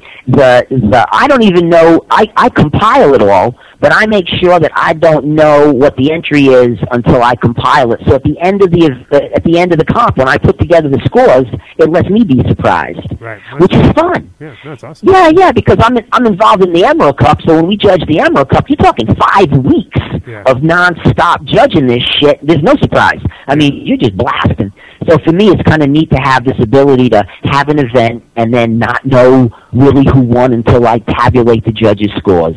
Yeah. And what we did is we had an artist named Joyce Centofanti make a stunning bronze sculpture that's probably like 2-3 feet high, and it's a ribbon that wraps in a swirl, and the ribbon connects to the greenhouse and flows off the top of it. So it's a trophy that is, I mean, it's art. Right. It's something that you would be able to take home and really say, listen, I did something. I beat a lot of people who are good at pulling plastic. That's right. Yeah, well, we have a competition we call the ADSI, which is the Adam Dunn Show Invitational, and it's similar in the sense that we're trying to make everything transparent for everybody, but yet at the same time we want everyone not to know, because what we do is we put playing cards with every strain, so it's like the Confortus one. So at a certain point, yeah, exactly. So at a certain point, you kind of know what's going on, but you don't know, and you're in a different category. Everybody's in their own 4 groups, which is funny when you said that it ended up into 4 groups. So I'm like, maybe we need to think about how we can combine our ideas a little bit there, because that's a great one, because it really, like right now it's by suit, you know what I mean? So we have the different suits. And the idea with us is that because it's head-to-head, there's no categories. We don't really. If you're a haze and I'm a Kush, well, let's just see whose weed is better. Because back in the day, it wasn't categorized. It was just whose weed is. Yes, it's purely what do you like better. Exactly. Yeah, and that's why I like the amateurs in the event too. Yeah. Well, we have. I mean, ours is a mixture of like what we consider people who think they're great growers, people who are great growers, and guys who are just humble and there because they want to be surrounded by other good growers. You know what I mean? And that's kind of the way it breaks down just naturally without us. We don't tell them to do that. That's just the way they do. You know. No, it's cool. I follow the event. No, I like it. I love the. But it's funny has doing competitions like same with me. I've been involved with the Cannabis Cup since '93, and helped organize it back in Amsterdam, and then saw the just how hard it is to organize a bunch of stoners in the first place, and if you can complicate it really hard and make it even worse, and then the minute there's any dishonest maneuvering going on, because, like you said, people figure out angles. They're like, oh, well, if I just do that, then I'll definitely win, because there's only 3 in there, and there's 27 in that category, so I'll just crush them. Exactly, yeah. And you're like, no, that's not what it's about. Or I'll buy 100 tickets, and then my people will all judge for me. You know, it's just like, great. That's not what this is about. You know, and so it's hard. No, totally. Yeah, this is real. If you win this one, it's just like the Emerald too. If you win the Emerald Cup, you won the goddamn thing. I believe so. There was 750, but you won it, and we can defend. Like, and for me, I journal it all. So this way, when someone said, you didn't smoke my shit, I did a screenshot of the page and said, oh no, I smoked it. It says right here, covered in PM and was mowed. And so and they're like, no, maybe you might not want to confront the judge on that. Yeah. It's you just want to be able to. My whole thing is I love to see people get their recognition for their work. You know what I'm saying? If you put all that work in, then I'd love to see you be treated fairly. So like when we did the first Golden Talk, Lumpa's headband came in from Lumpa Farms, right? But the problem was it didn't make the cannabinoid cutoff in the category, so it didn't make it into the event. But it was such a friggin' good-looking flower that I gave it an award. I made an award for it and said, look, you didn't make it into the competition, but if I didn't acknowledge this piece of cannabis, I would be stupid. Right. And so it's called, I couldn't make it in, but I'm good looking anyways. Right. And we had a whole series of prizes. I mean, Chris, he might have won more stuff than, like a second prize. But it was that kind of stuff that when it's to your event, you can bend it to really reflect the truth. That, hey, this is what we're doing and this is what we got. And it allows people to see honest stuff. That's the problem. There's so much smoke and mirrors coming out, and I'm like, whoa, wait a second. Don't get confused. This is real and this isn't. Yeah, and then the reality is it's like we're now at the situation where there's been so much smoke and mirrors for so long that there's generations of people who don't know because they just were never exposed to the truth. You know what I mean? So now they're all of a sudden... Oh, exactly. And they're like trying to... But they 100% wholeheartedly believe they're correct because, no, this is a Yoda OG that it's like, no, it's not, dude. It's like, there's no such thing. It's Granddaddy Kurt. You know what I mean? And I'm looking at it. It's not, But no, this guy told me, and this is what it is, and it's just been, I know. He's tried to make some money that day. You know what I mean? And that's yeah. Let's talk a little bit about your functional, because I mean one of the big things that people were talking about before we actually got on the air with you was large scale cloning and the techniques involved and how it, how to be successful. Because funny enough, I do consulting, obviously, like we all do, but I also teach. I also teach classes, and I do all sorts of. And really, it's like, wow, do people all ask the same 3 questions? Yeah. LED lighting, cloning, and there's like, it's like and feminization. Those are like my 3 questions I get hit every single time. But tell us a little bit about your technique, because like Rod Kraft, who actually helped us form this entire show, basically said your videos turned his whole program around. You know what I mean? So he was boasting hard. So let's hear some of your techniques. Nice, man. Don't thanks. Well, I've been a propagator for a really long time, meaning like large scale prop for a long time. Sure. So I've had time to kind of take a little look at it. And after all these years, what I know first is organic moms. You really, if you really want to see, well, we're having in California, you're having a lot of undiagnosed viral problems. I'm working with a bunch of virologists out of HSU and UCLA, and I think maybe Davis. But we have all these little undiagnosed viral problems, and they don't know what they are. It's not TMV. That doesn't test out. It's all this other weird shit. And so what I found is I'm not having these problems, and it's my organic bottom end. And so all my plants in the building are in living soil. We build the soil first. I mean, for years I ran other methodologies, but I'm telling you, the one that gives you the most consistent results with the least amount of trouble is this one. Run living plants. You can do it indoor. Bring your densities down a little bit so that you can tend each plant a little more carefully, so that they get a little more care and you're able to keep a little better eye on them.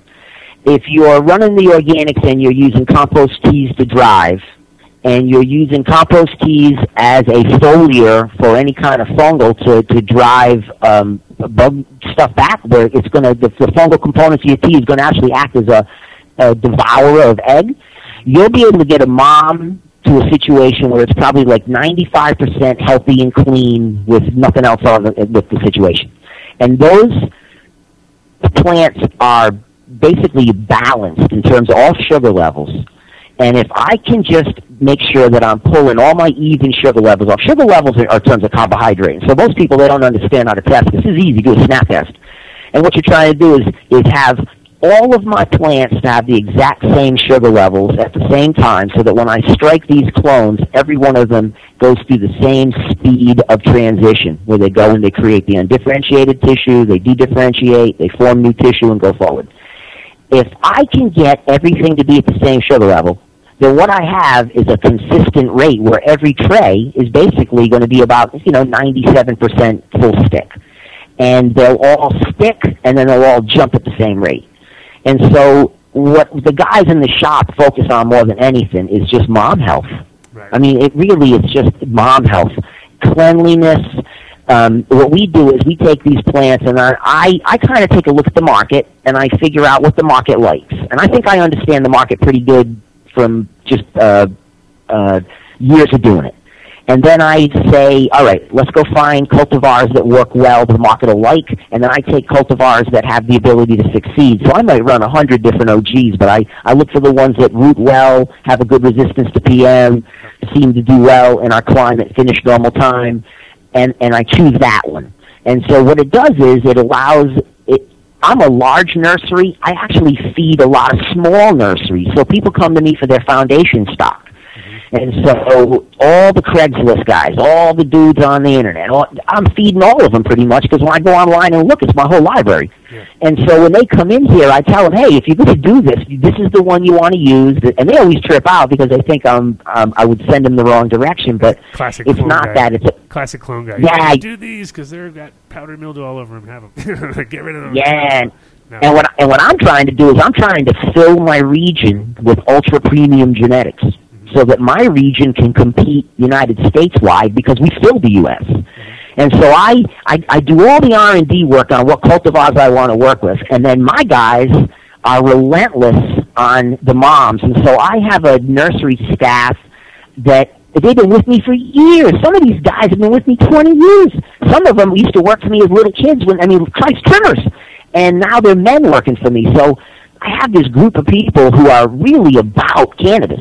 I mean, they love this thing as much as I love it, and I send them to school. They get extra education. There's always people coming in. I bring in experts all the time. Anything that's going to let us see ag and understand ag, and then this way it's always rounded them out. And what it does, it allows these guys to keep the plants exceptionally healthy on a food grade level. And food grade to me is like, you can come in here and I don't give a shit what testing lab comes in here. Grab any plant in the building, send it to the lab, and there's nothing in here that's contaminated. There's no nasty shit. I don't care how we work around it. I don't need a lawyer to interpret it. It's straight up food grade. It allows us to be able to help other people understand how to do it. And it beat us up for a while too. I mean, none of this stuff is easy, you know that.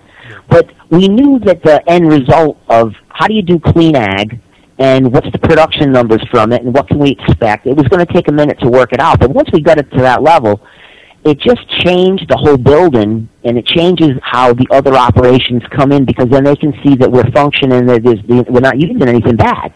And so it lets them understand that there's a methodology that works too, and then we'll share it with them. And if people have questions, shit, I'll make you a video and send it to you. See, my whole thing is, just like you see global cannabis. Yeah. I saw hundreds of tons of drugs in person. I know what $1 billion of dope looks like in one room. Right.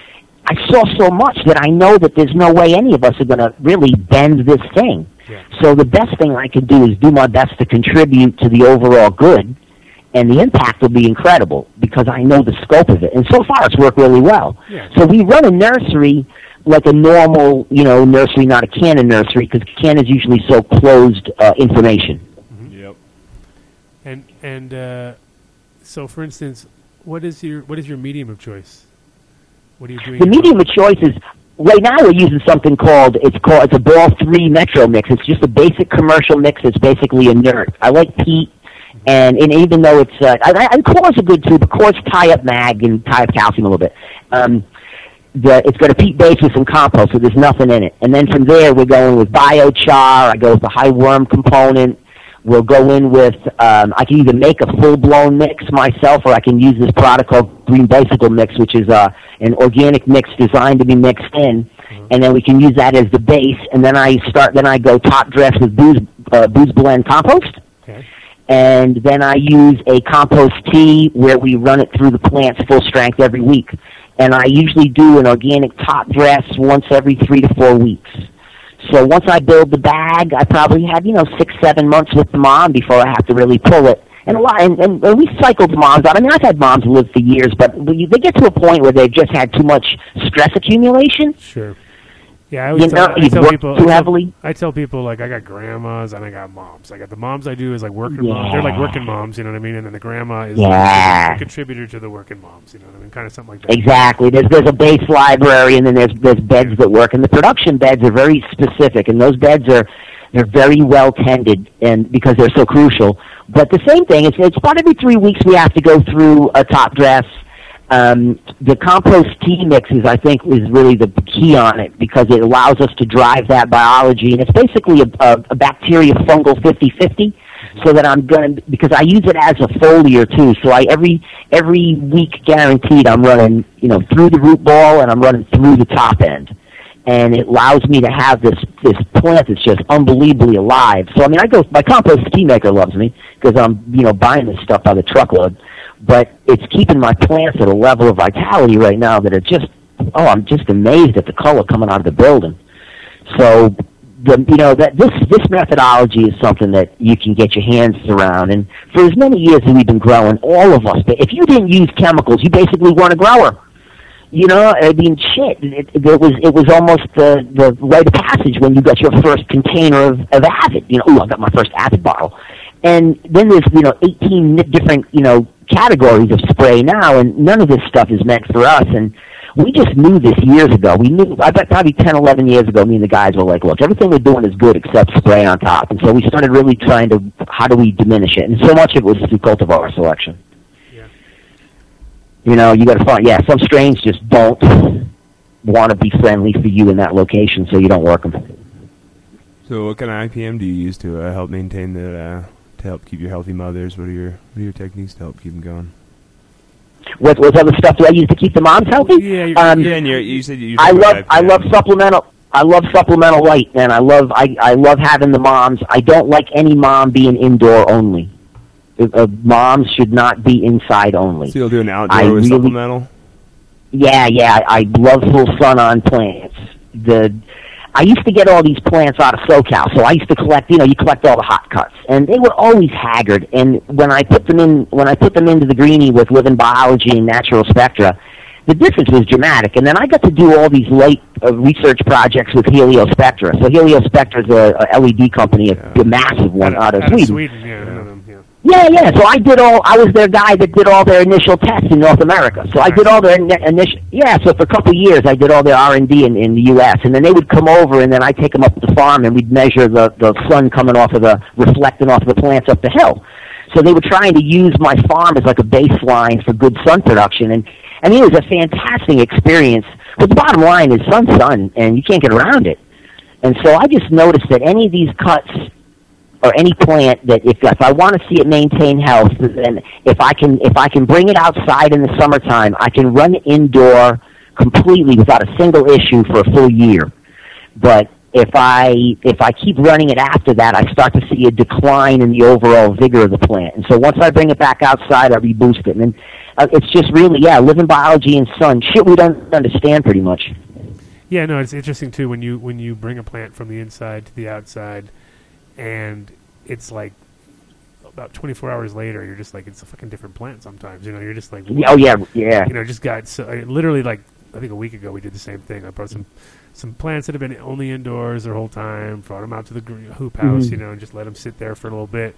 And it was that perfect day where it was kind of cloudy anyway and everything, so there was no chance of them not liking it. But by the end of the day, they looked like they were telling me that they were just like, thanks for letting us out into the real world. You know, It was so obvious. And I think, you know, it's with a lot of things, if you have the benefit of being able to, I mean, we've lived in the shadows so long and hidden and only grown indoors, but lately, with the ability to grow combos, greenhouse, indoors, outdoors, are you working with other lighting like LEC, like ceramic metal halides or any of these other technologies? Yeah, we did. We just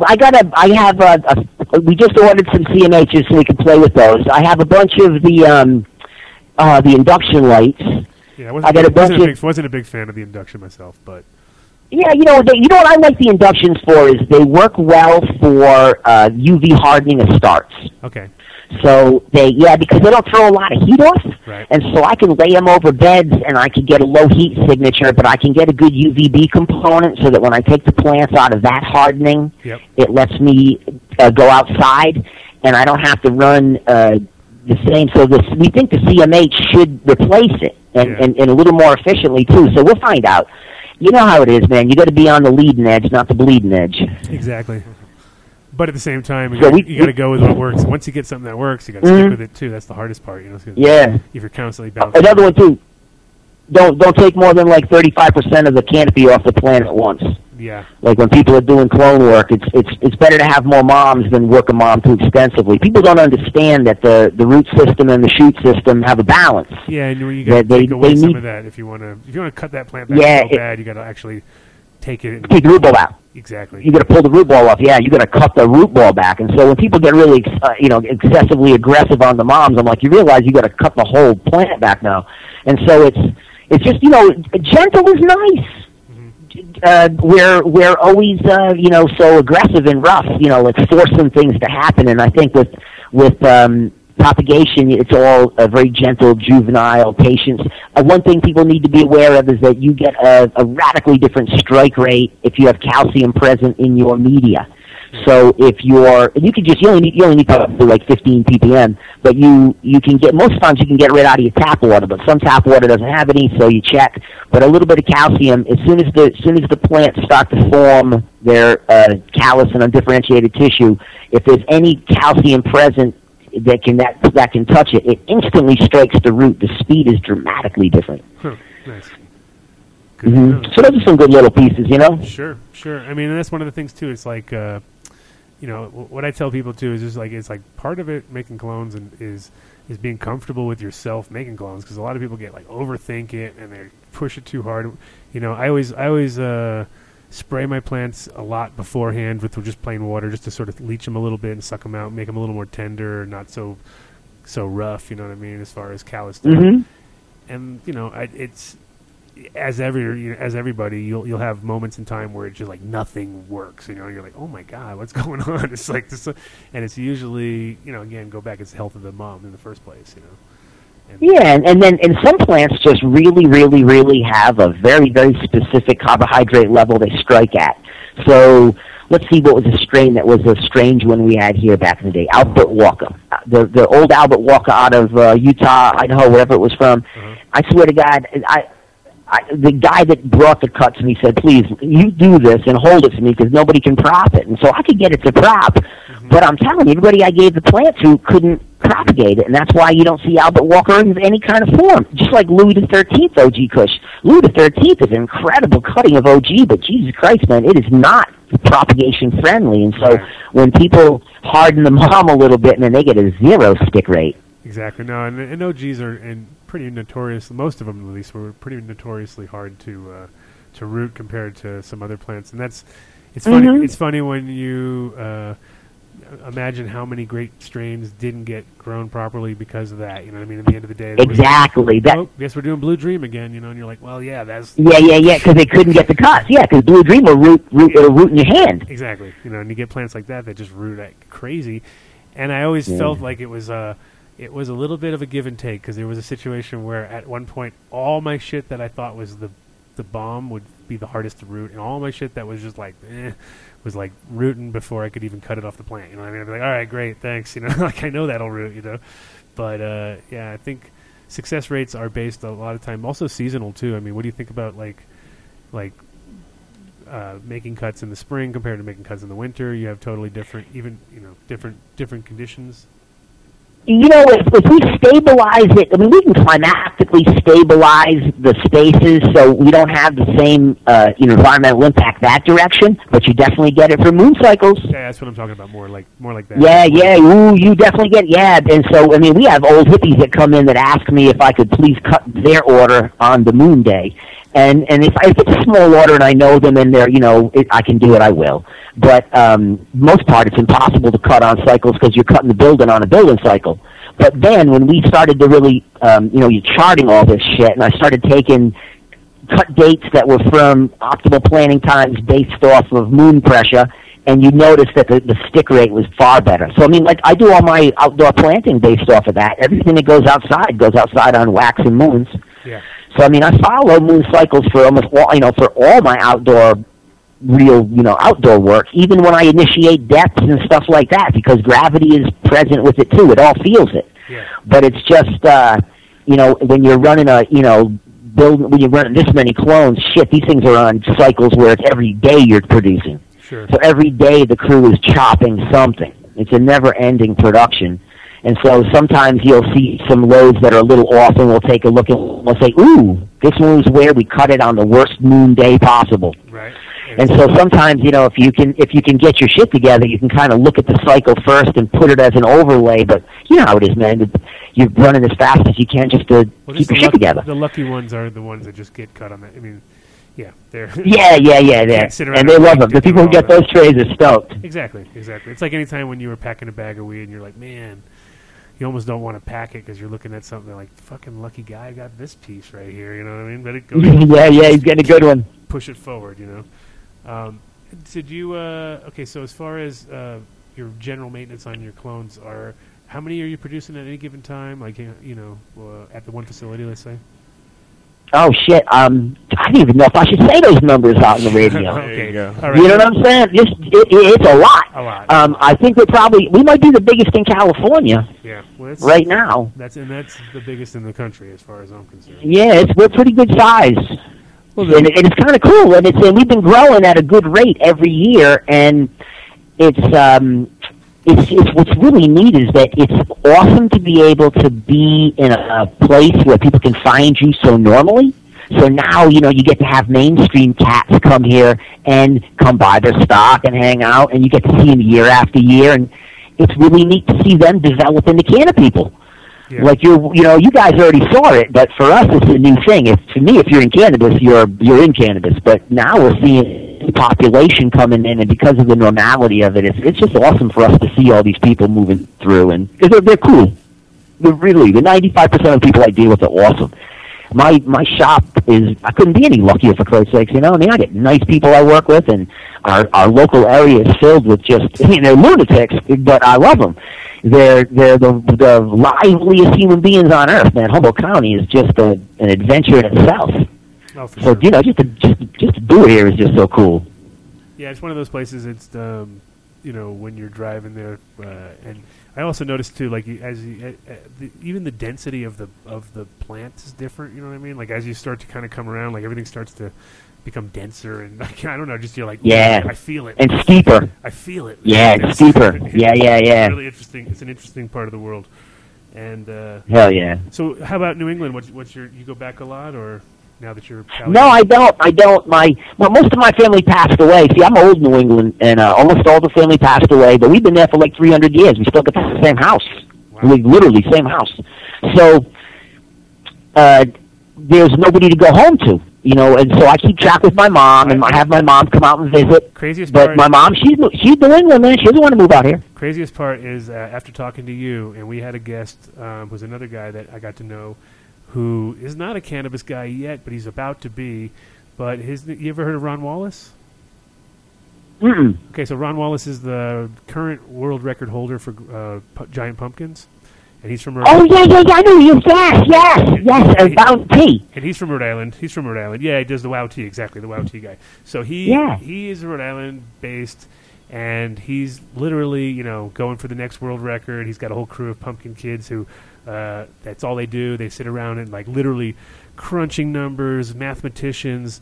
They're like they take pumpkins so seriously, but yet at the end of the day, what's the fucking end game? You know what I mean? You made the biggest gourd in the world, and you're like, whatever. Like we're producing plants that cure cancer and shit. So I mean, we're like, I feel a little like we're contributing more, but I think that's part of the reason why him and his crew are now looking at the cannabis. And I feel like if we could get you two together, you guys would blow the world away, because he's taken it his first attempt right now. So I told him, I will definitely try to help him along the way, but I would love to link you two guys together, even if it's just on the phone for a little while, because you probably that'd be cool. No, I'd love to talk to him, because I got a pumpkin going right now. I think he's we're gonna do a little giant pumpkin. I think he's the same age as you two, Rhode Island guys. So you'd be like, oh my god, now we know. Classic. You guys probably banged the same chick. You know what I mean? Back in the day.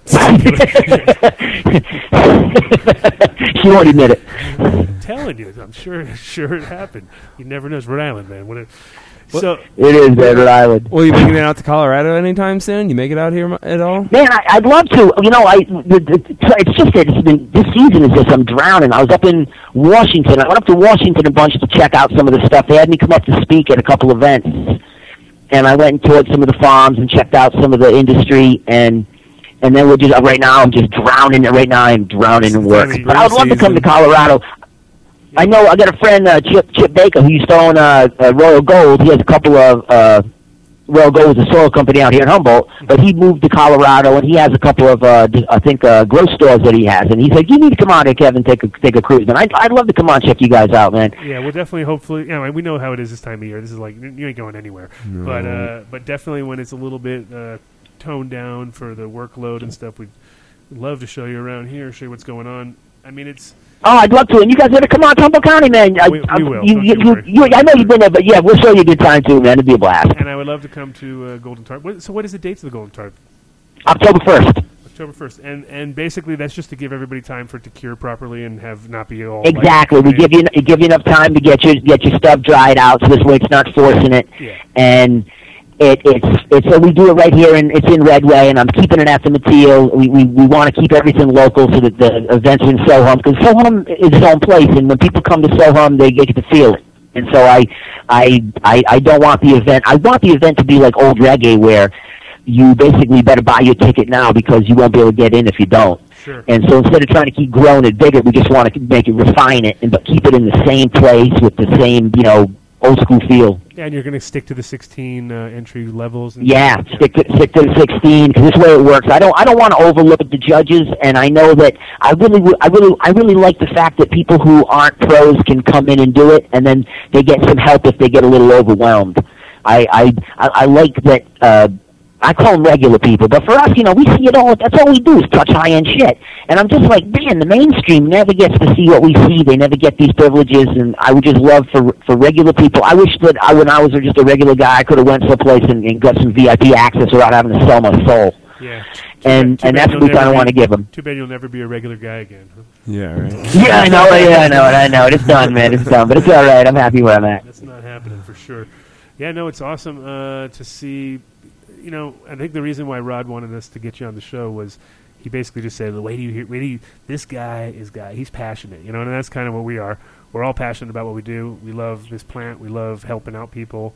It's always nice when you can do something that's like, hey, it's fun to do and it actually helps people. I mean, there's very few things in this world that do both. You know, most of the time you know, and of course, and make a career out of it. I mean, we all. Oh yeah, didn't have the specialization that we have now these days. You know, it's like it's hard. It's hard in this industry to like make an honest buck anymore, just because there's so many other guys totally raping it and trying to make it. You know, just making it always so that every time you come to somebody with an honest deal or something, they're like, really?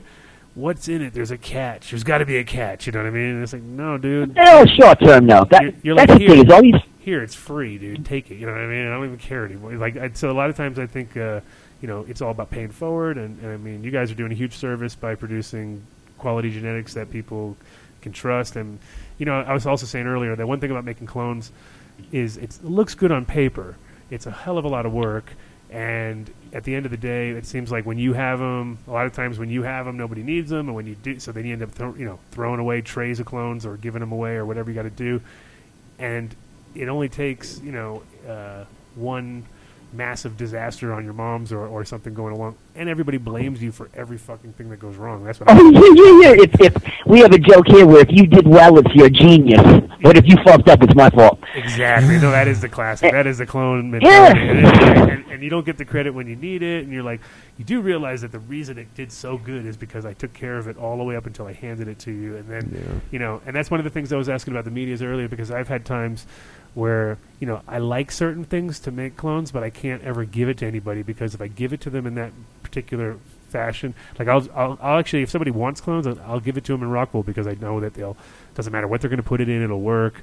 But if I'm going to do it for myself, I'd rather do it in like, you know, like a Root Riot or something like that that's a little bit more organic.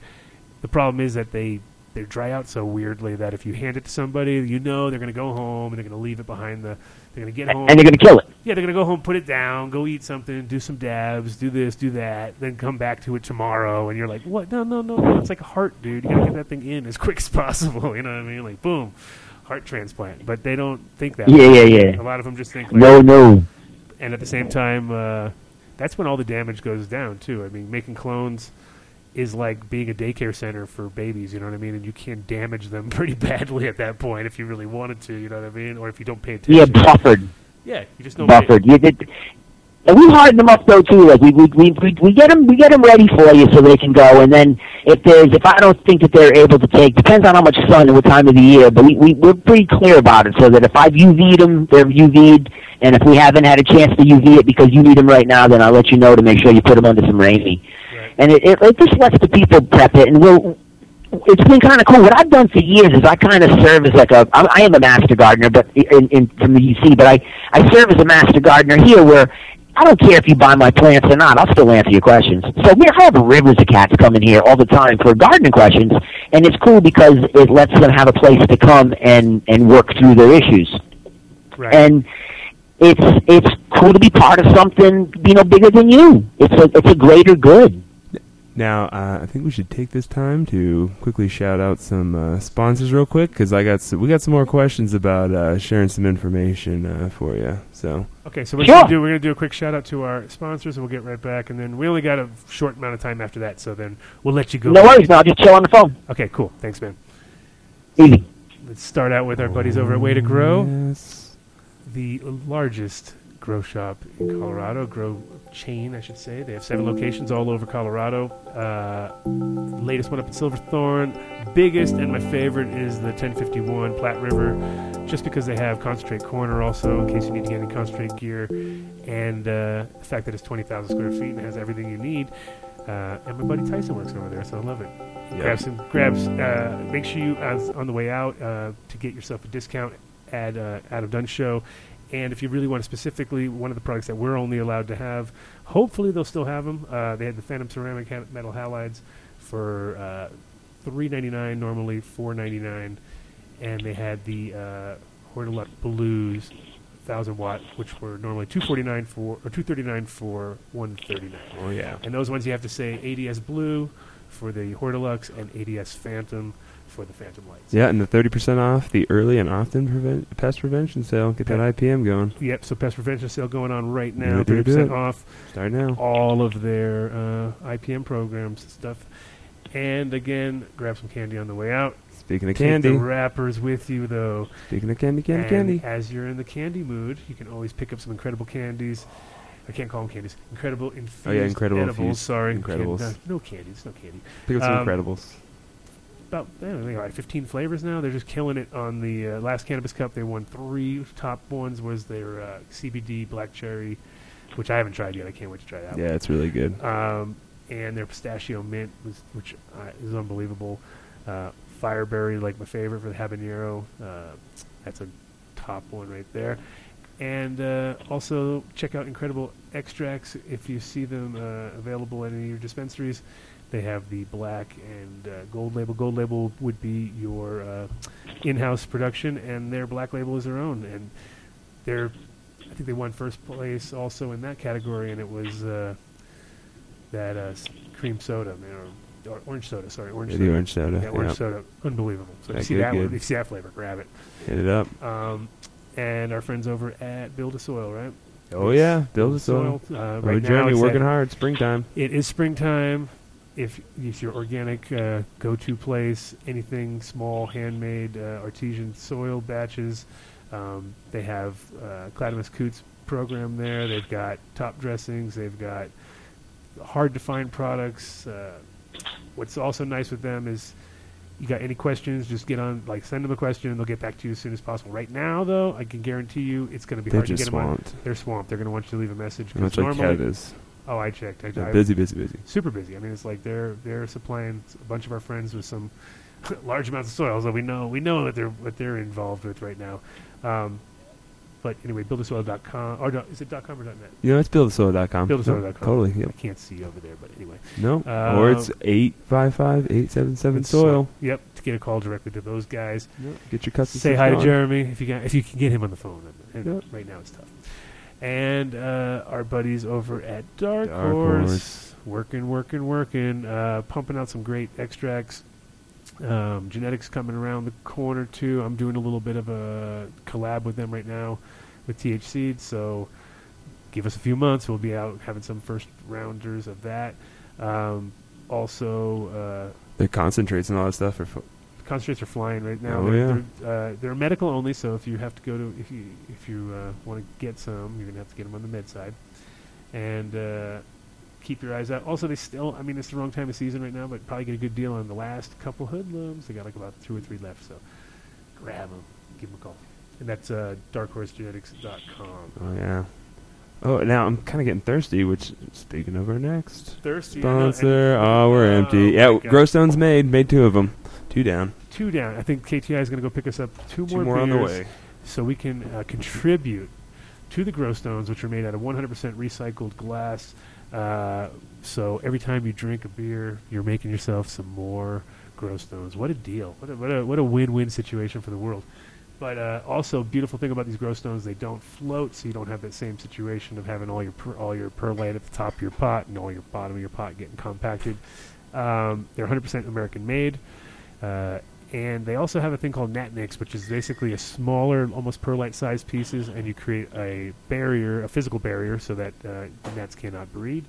And for all those, that's like we all know, those sometimes it's just those little minor details, like everything in your room is great except you got these damn gnats. They're one of those ones.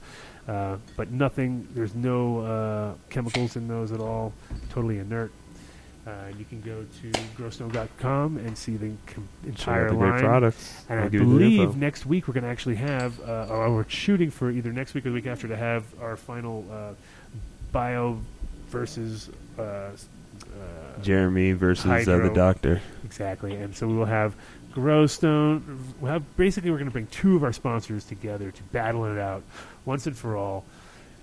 Not coming to any conclusions because you can't, because everybody can grow however the fuck they want to grow. Yeah, everybody will end up being right. Everybody will be right. It'll be great. Yeah. It'll be a win-win. But at the same time, we'll be able to bring up a lot of good points, because there is Water conservation is one of the main things that people have to think about too.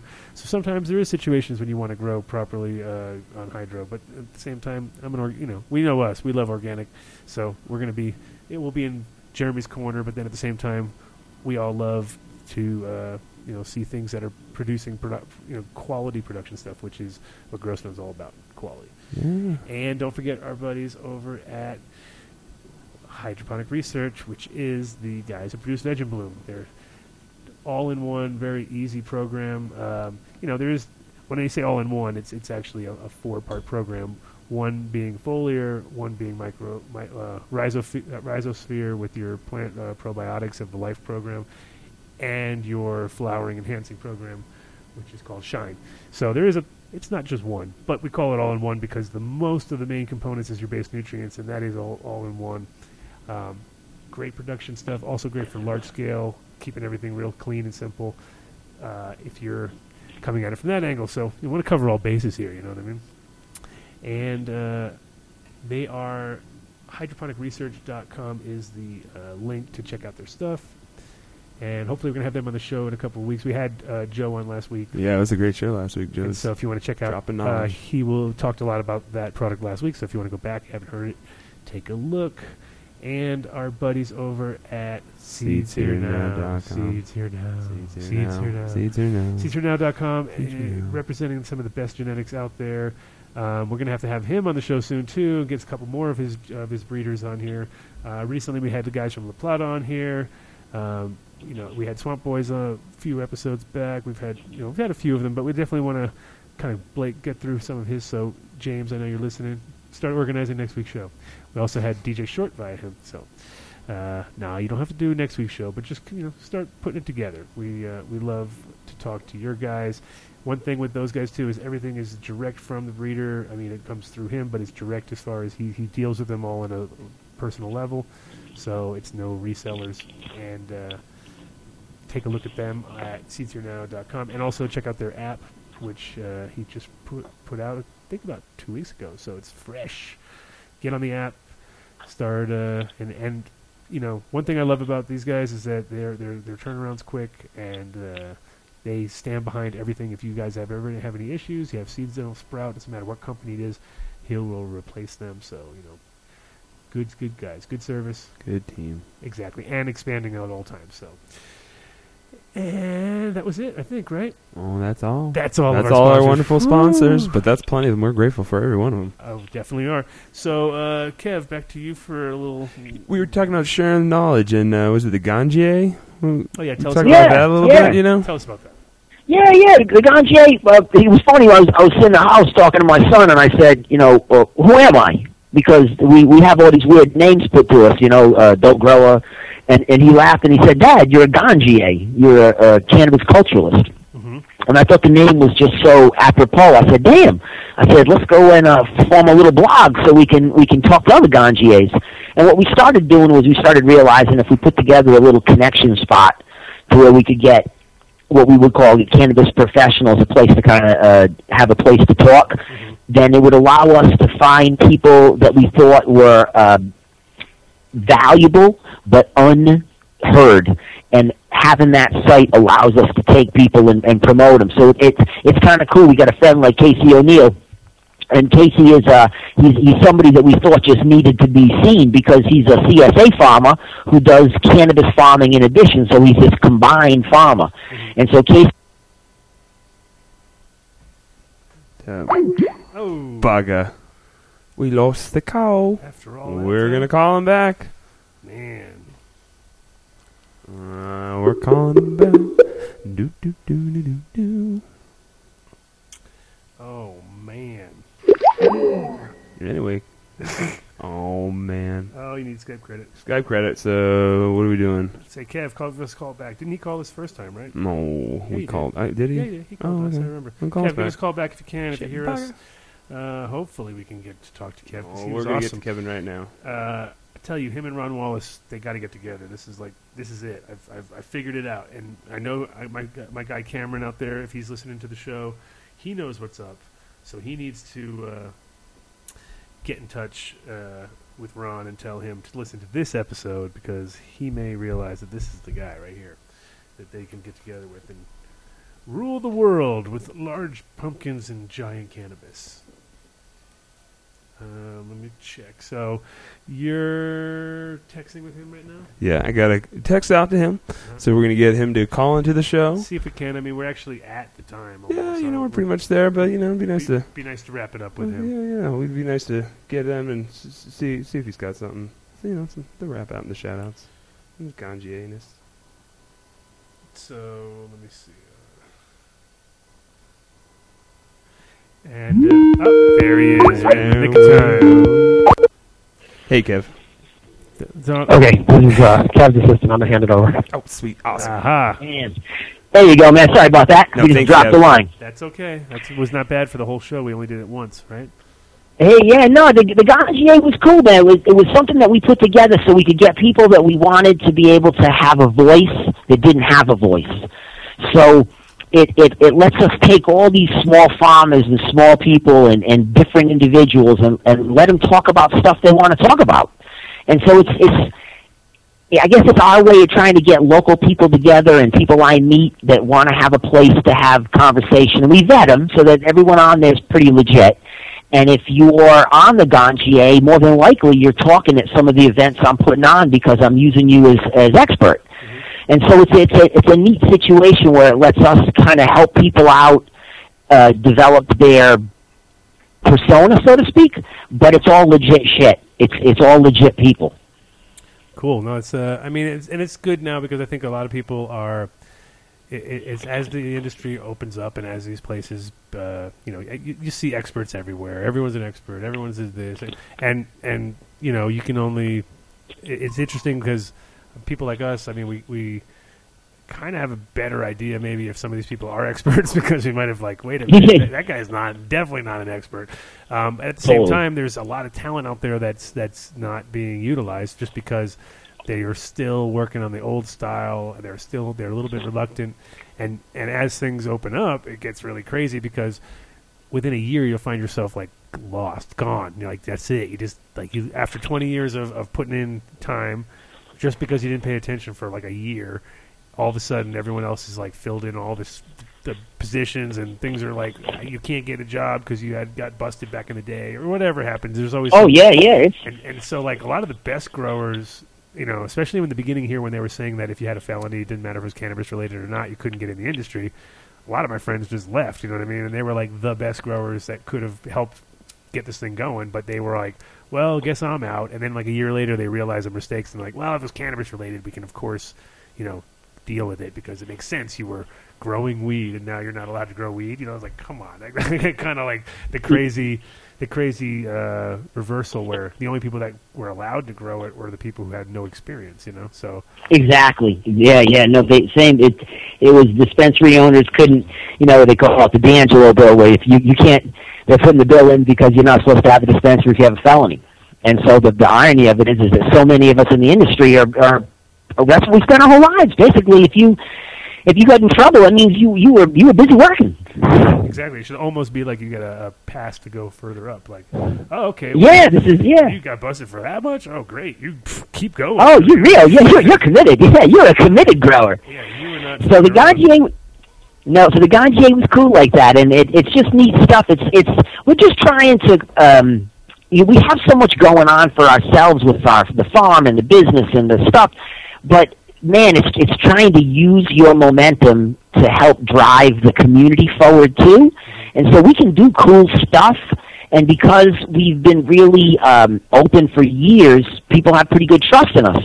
And so they don't look at me like I'm trying to peel them when I ask them, hey, if you want to participate in this, it's a good piece. So it lets me, we do all kinds of educational stuff, and I'll take these people that I think are really sharp but aren't known yet, and then we'll put them on a stage and back them up, and then this way you can get really intelligent people into our industry. Sure. And it's working. Here in Humboldt, we have there's some really sharp people that are working in cannabis right now that were not in cannabis prior, and I'm digging it. Nice. Most of the cannabis people are like refugees, for Christ's sakes. They failed in something, then they come into cannabis, and they always let me know, I'm in cannabis for a year now. I'm here to do something. And you're like, you know what? You failed in your job, right. And now you're over in my industry telling me about how you're gonna fix my industry, and you can't even hold a job. Right. No, and there's And a lot more pitfalls that these people don't get because they haven't been doing it. So you're like, that's not going to work. You know what I mean? It's interesting to see too when it's somebody's really green and really fresh, and they're telling you their great new internet thing they're going to build that's going to tell you what kind of weed you should smoke or whatever it is, and you're like, that's not going to work, dude. That's like the data is too much, and it's too much variables, and everybody's different, and the reactions are going to be different, and it's like your machine's going to tell them every time to do the wrong thing, and you're not going to get anywhere. It's going to pick a woman too. It's like having the machine pick your woman. Yeah, it's not going to happen. You know what I mean? It can't happen. Everybody has their own tastes, and certainly, it's so distinct, and especially when it comes to medical, it's even more because now you're actually breaking laws by telling people that things are going to cure certain. You can't do that. That's like I tell people is like you probably want to get away from almost the word, even though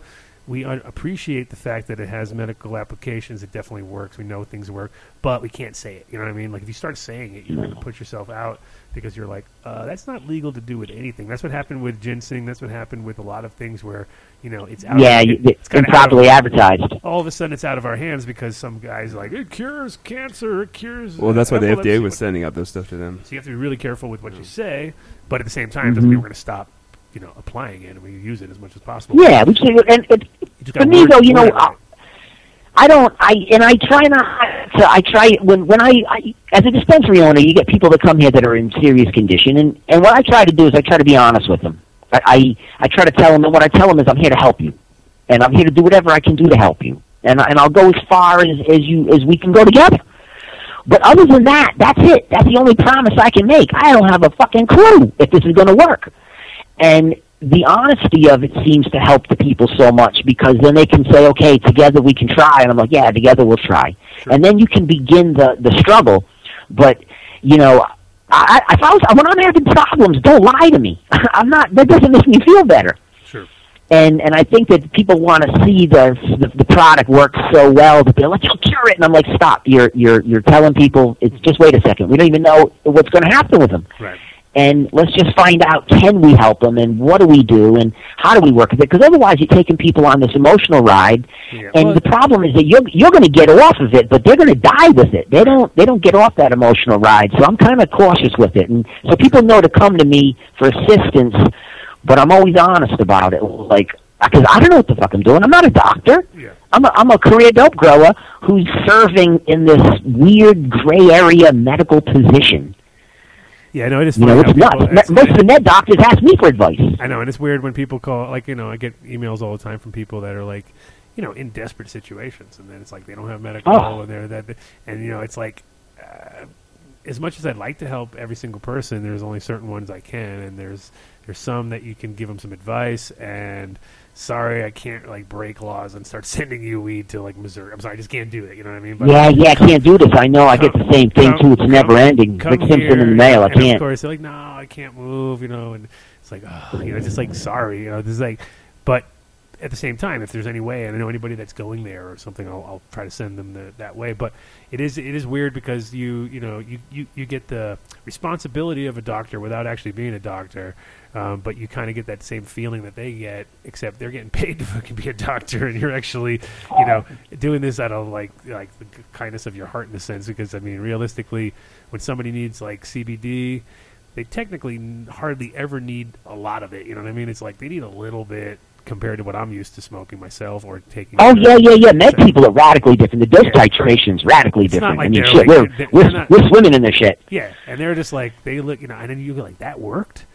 That little tiny amount worked. It's like, yeah, worked great. And you're like, oh, I'll take care of you forever, dude. If that's what it takes, that's not a problem. And then, there's a few people out there that maybe need to smoke all day to feel because they're in a lot of pain or whatever. Yeah, not going to say that every single guy out there using medically is not using a lot, but for the most part, when it's especially when it's children involved or elderly or anything like that, the dosages are ridiculous. Like you're to the point you're just like, wow, that's amazing that I small know. amount worked so fast. Yeah, it worked within 10 seconds. You know what I mean? And that's like, okay, this is a real deal stuff. But again, you can't run out and say it is. You have to kind of like take it with a grain of salt and sort of like be like, all right, I'll supply you with this. But the minute you sort of start to go out and say this cured that, then you kind of like, the sharks start circling you at that point. Yeah, and there's always somebody that wants to punish you. Yeah, and or just like over here we had the Charlotte's Web situation with because my friends brought that from Ohio, and they brought it here to Colorado, and they didn't know what they had, and they were working with them in a dispensary, and they got exactly what we just talked about earlier. My friend had a felony; he couldn't go any further and get his badge. The dispensary and the Stanley brothers basically were the owners of that. They took his genetics and took it all, and took his workers with them too. And his workers basically went along because they could keep going, and then they got to get the benefit of getting paid out like a couple $100,000 or something like that. But they got paid out for his genetics that he brought, and he got nothing. You know what I mean? And at the end of the day, it was like that got pimped out really hard. It got held back because of the reality that it's not a very fun plant to grow. It's like one of these really hard plants to grow properly. Oh yeah. The AC/DC theme, the same thing. The sisters, I think, for Christ's sake. And so they kind of like started to get a huge line of people backing up because of the reality that they just couldn't produce it fast enough. And it's like, okay, so now you're not letting it out to people. You're holding it back, and you're getting people on a waiting list for something they need now. You know what I mean? That's not the idea that we're kind of proposing. So there was a lot of that going on here locally. Then you had the Chinese crap being imported in here with all the bullshit. It's coming in, man. I think it's coming from Korea too. You got pure CBD, pure THC. The lab detects it as clean. To me, that's the future of the industry. Because they're gonna put this shit in a pen, and no one will know what the base product is. It's like food. People have no idea where food comes from. Yeah. They just want to put something in their mouth.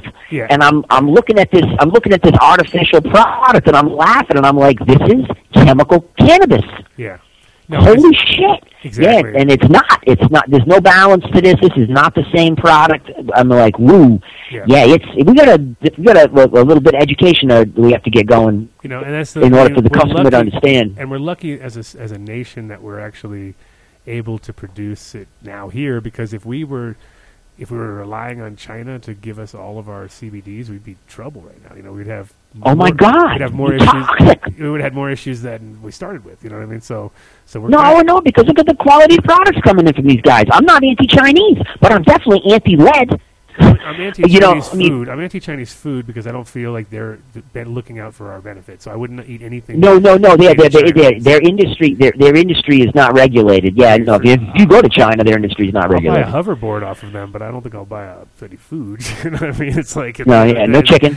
Yeah. So I mean, and they don't have the same. There's crazy shit going on now where they're actually allowing now for us to export chicken to China to be processed. And then have it come back as processors with no label. Yeah, and it's they do it in Cali. If you have to have a Cali label on the chicken, or you can basically guarantee it's a Chinese chicken. I know, and then I don't eat any meat anymore, so I'm pretty much out of that loop. But to me, it is showing you how the global economic thing works. It's like, okay, so it's cheaper for them to ship it out to China, have it processed there. Who knows what the hell happens? Because it's not like chicken is the most stable thing you're going to work with in the world. You know what I mean? It's like has a very good chance of getting contaminated, and then shipping it back to us. Like, oh, come on, guys, that cannot be.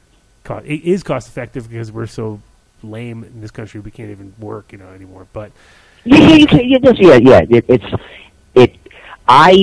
support local farms. I get all my vegetables from a CSA. I try to.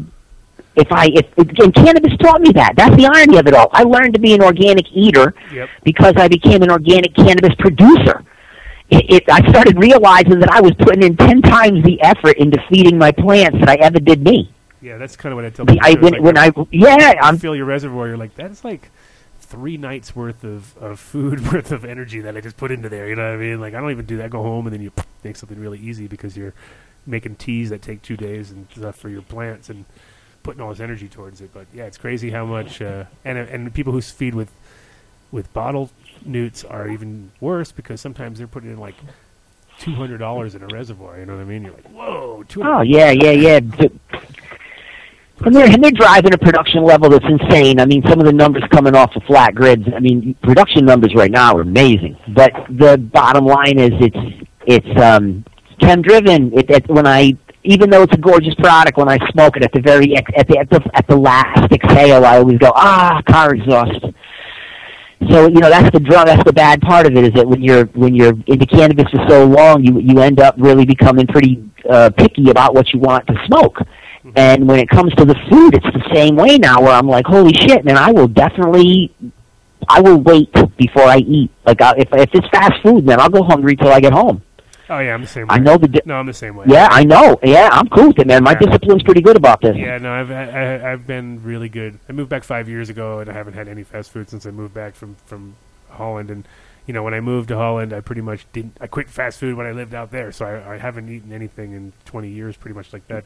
Yeah, no, it's much better. And it's weird. When I travel, I'm the same. I'm like, damn, I've passed like 20 fast food places, but fuck it, I'm just going to go home, and I'm going to get home and cook something myself. At least I know what I'm cooking, and what I mean? It's just like, it is sometimes it's like, when you work on a construction site with people, or you're working, like, you're doing something where trimming or something, there's no food except Pizza Hut, you know what I mean? And I'll be like, fuck it, I guess I'm not eating, you know what I mean? Sorry guys, have fun, it's just like, I can't do it.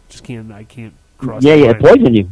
But your probably best move in your life was going to the West Coast at that age and getting out of, because I mean, the thing about the East Coast is it's hard to live. I mean, New England is like nothing but fucking donut shops everywhere. You know what I mean? You're just like, oh my god, that's right. And how many right now, donuts worst middle class in the U.S.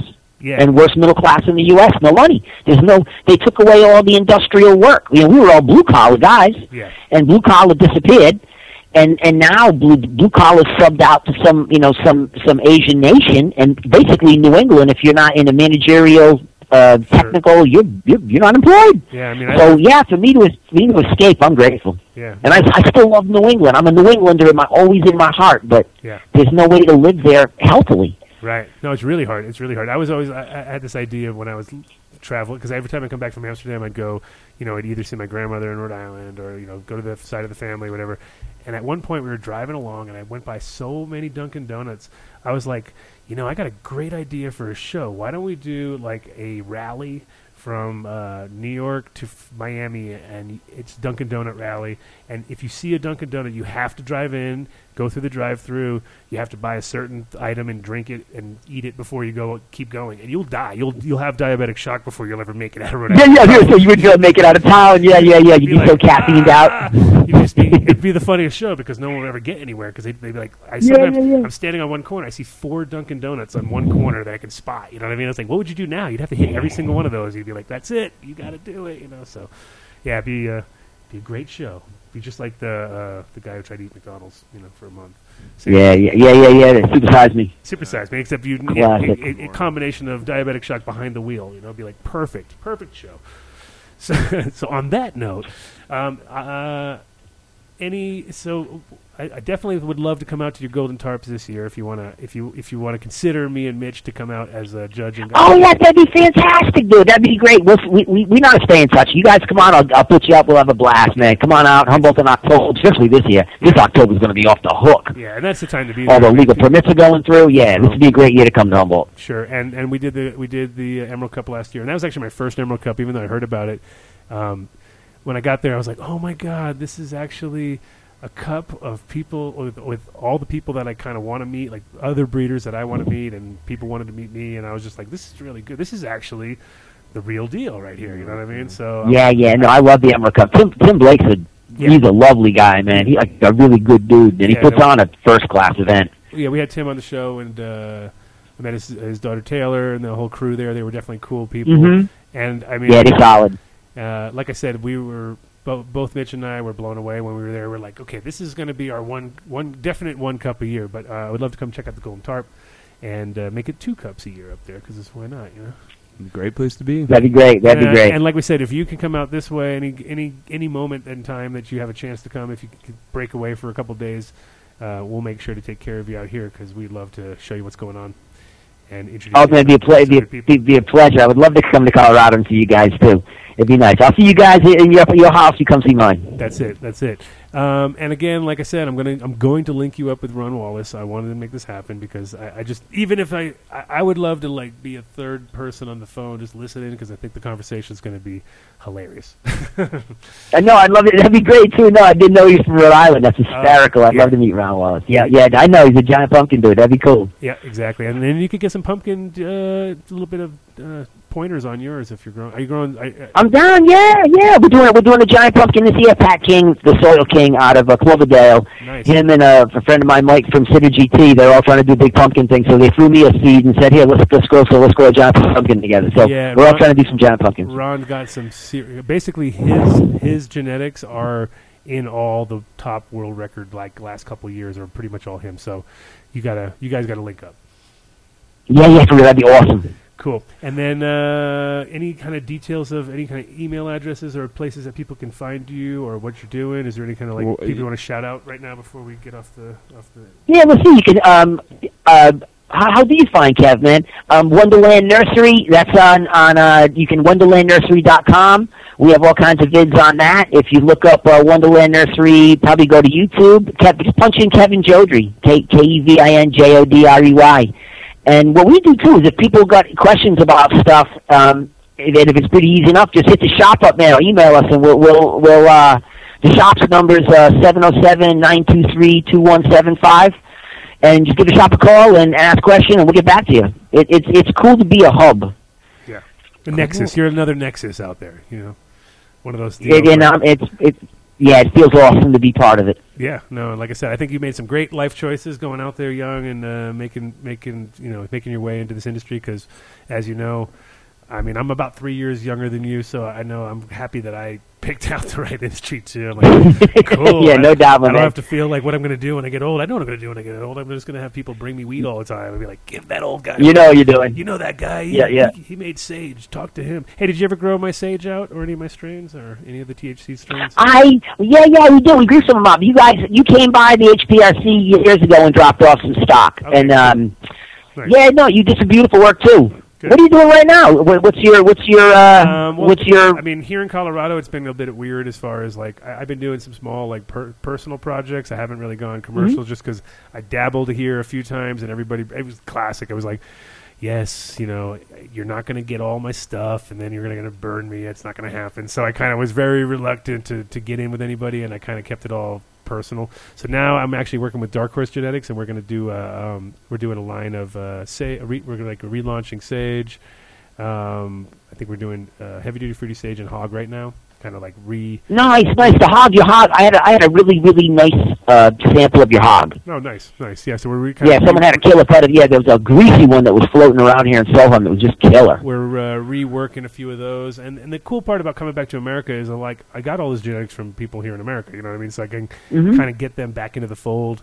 I'm trying to get my guy from the heavy duty fruity back in the fold from Cali. The hog, unfortunately, I got from a guy in San Diego who was a friend of ours' dad, and he died, and that was kind of it was weird. He died like the day we won the cup almost, so it was one of those like, well, we won the cup with your thing, but well, there you go. It's an ode to your dad, and he literally looked like Uncle Jesse from Dukes of Hazzard, I mean, it was like, yeah. He had that look, so I was like, perfect. But I would love to link up and get you some new stuff and see what you think. And I mean, that'd be great, man. We'll do some runs, and then I'll sip the killer out for the shop, and we'll run it through the nursery. Yeah, and I'm sure, like you said, you've run through so many strains. It must be interesting to see some of these things. Any things out there that you just are just so bummed that is not accessible anymore? That maybe some of our listeners, you never know. There's two things that I can't find. I don't think anybody can find. We don't seem to find any of the really heavy pine indicas anymore. Really real pine, true pine. You don't see that too much anymore in any of the lines. And none of the true skunks. Tell us about it. That's our quest right there. No true skunks, baby. I know. Yeah, no true skunks and no true pines, man. You know what it was they were too loud for indoor. Yeah. I mean, when we used to run this shit, if you didn't have balls of steel, you couldn't even touch those strains. And so that stuff got cut out of the market because charcoal filtration wasn't on it quick enough. Yeah, it's crazy. And lo and behold, man. It's almost like a myth. People don't even think they don't even know what I'm talking about. I know, and those are the two things that I wish I could find. And that's the funny thing too. That's exactly where we're at too, because I just popped some 82 Kentucky skunk seeds. So it was like skunk that was called skunk because it was skunky, not because some guy put skunk number 1 behind it and called it skunk. So I got 2 males out of it, which is like unfortunate in one way, but at the same time I'm like, well, as unfortunate as it is, I can actually now fucking hit this up on like everything and see if anything gets skunk. You know what I mean? And just kind of like yeah. Because it's a weird combination of genes that make that terp combination. Yeah, and I'm not sure what is the reason why. And is it because the problem is there's a lot of plants out there that smell skunky when they grow. It's just like when you harvest it and it doesn't transfer. It doesn't. No, and it's not in the mouth either. Yeah, it's gone. That thickness is gone. Yeah, the terpene changes. It holds the tricery terps bonds, but the monos are gone. And here's a funny thing too: is that weirdly enough, my most skunky memory of any weed back in the day was in Rhode Island, which is weird, and it was out at the desert, the Rhode Island desert there, out there in and it was like these kids that were like living in a trailer. They had like a shitty looking plant growing behind their trailer, and I got like a bag of weed off these kids, and there was no bud structure to it whatsoever. It was all leafy and shit. Like I was probably not even bud to. It was probably. But it was so skunky. But it was so fucking skunky. It didn't matter what part of the plant, if it was the stem or the leaf or a bud. You didn't care. Yeah. Grease out of the bag. It was completely like, well, that's a fucking skunk. You know what I mean? And that is like you just ran over a skunk. Yeah. And weirdly enough, it's like I smell it. I smell it here and there at like festivals or something. I'd be like, oh my god, I smell it. You know what I mean? And I'd like do a quick head snap and try to find it, you know what I mean? But it would like somehow be so fucking elusive, and I'm just like weird. It's such a weird thing for us because at one point in time there was too much skunk, you know what I mean? The skunk was everywhere, and now that's all we want, and none of us can find it, and we're all like growing thousands of plants, and you'd think that one of us would pop off and be like, oh, there it is, finally, you know what I mean? There's the fucking... But but boy, not really. Not really. Like, I mean, we're digging, but Jesus, I'm telling. There's a lot of us that are looking. Yes. And we got room. So when you find it, make sure you tell me. When I find it, I'll let you know, man. I'll share it with you because because you don't keep that hidden because that's the one that'll die. And it's just really, really strange because it's actually the most distinctive part of the cannabis sort of plant that it's what is known for. It's what was It's that aroma. It's that. It's that distinctive aroma. Yes, in America, it is that. That's what people know it as, and that's the one thing that's not here. And the funny part of living in Amsterdam for so long that when I was there, I wasn't thinking about that. I was thinking of all the hazes and all the exotic stuff and all the ties and all the crazy stuff that I couldn't really get at a sort of like I could get, but I would never really know. You know what I mean? It'd be like, okay, I got a Jamaican run or I got a Thai run or whatever, but. This was like, pre-bred and everything. So I was just sticking on those sativa sides the whole time I lived there. And then, now it's like roadkill skunk is like the number one thing we're all looking for. And if I see a skunk when I'm driving down the road, I'm like savoring every drop of the skunk smell.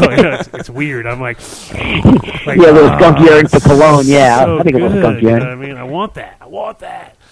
So yeah. Yeah, it is pretty much. It's salivatory. Then it makes your mouth wet. It's weird, right? So anyway, when you find whatever get it back is. to us, and we're going to definitely stay in touch, and we're super stoked to talk to you.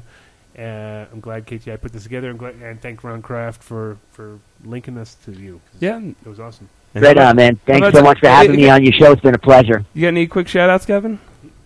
Personal one? Shit, I'm not a shout-out guy, man. I'll shout out to my crew. There you go, that works. I do. I got an awesome crew, man. My crew is banging, and every day I come into work, I'm just grateful that I get to be here with these people. So, shout out to Wonderland staff. Nice, awesome, nice. We'll keep our eyes open and see what Wonderland's doing over the next year or so, and we'll be there. Definitely count us in. Right on, brother. Yeah, we'll stay in touch, and I'll see you in Colorado, and you guys will see us in Humboldt. Awesome, man. Thank you. Yeah, baby. Have a great day. Peace. Bye. That was very good. I love talking to guys from New England because they're again, just like Ron, enthusiastic, agriculturally minded, enthusiastic people that actually give a fuck. You know what I mean? That's huge.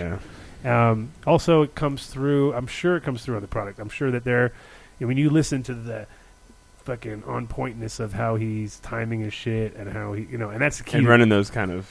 Yeah. That kind of in that kind of place. Numbers combined with very critical clientele. Very, very. Done it all, seen it all, and not being a local and being obviously not a local. I mean, you hear that accent, you're like, where the hell are you from? You know, you're not a Cali guy. Not that Cali people, especially in NorCal, I think they were definitely more open to it at a certain point, just because it wasn't like a hard life up there in a sense. But now that everybody's like, now it's fuck it, forget about it, closed territory. Like, I'm sure, you know, he's more local than anybody just because he's hiring people local, keeping family. I mean, like I said, generations of people, which is awesome. And that's, I think, important in this whole grand scheme of things, is that you look beyond short-term stuff and think about what you're doing, impacting wise, as far as, you know, like you said, like putting plants outdoors, not keeping everything indoors all the time. Like, just, and it's interesting too, because sharing the knowledge.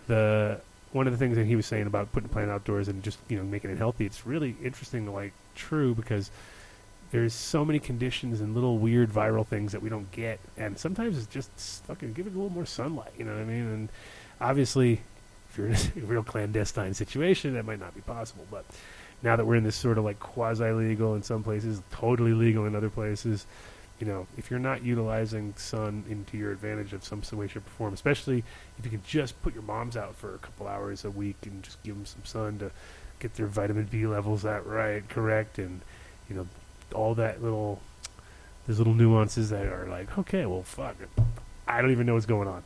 That's something beyond me, but that's important shit, you know. So, very good job, KTI. Thank you. You brought quality to the table. Oh, I appreciate it. Thanks, Rob. Not sure what happened to our buddies from both. Well, the dope guys were here earlier. Their pens must have just hit them too hard. Fuck, they must have just gotten nailed. You know, that's what happens, I guess. So, Dab Salute. If you guys come through next time, we'll definitely chat. See you soon. Keep an eye out for their products everywhere. Shout outs. Well, Mitch and Ryan, thanks for helping out. Appreciate it. All Mitch the guidance. Mitch and Ryan. Ryan? Who's Ryan? Miss y'all both. Who's Ryan? Ryan, oh, the kid. Oh, thank you. There you go. I had no idea who the fuck you were talking about. You know, that guy. I think his name is Joe, what's his name again? Oh, yeah, I haven't shown you that. I haven't even shown you the kid live. Oh, Joe Pagato or something like that. I don't know. I'll find out. Oh, and then Rod. Thanks. Yes. Shout out to my beautiful wife, Cece, who just left to go pick up little Nick at the school. He's going to be back soon.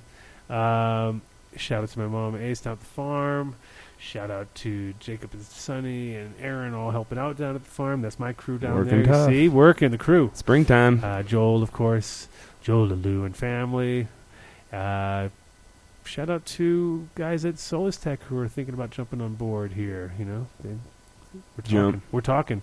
So might have some new sponsors. Might have some new stuff to play with. That's what I'm hoping. We can get some testing going on. Let's see. Shout out to. Well, we have no details yet on the. We're trying to talk about details on the other thing too, but we're gonna have to work on that. We're gonna have to suss that one we need out. Some details. That's details, what that says. Details. Yeah. To come.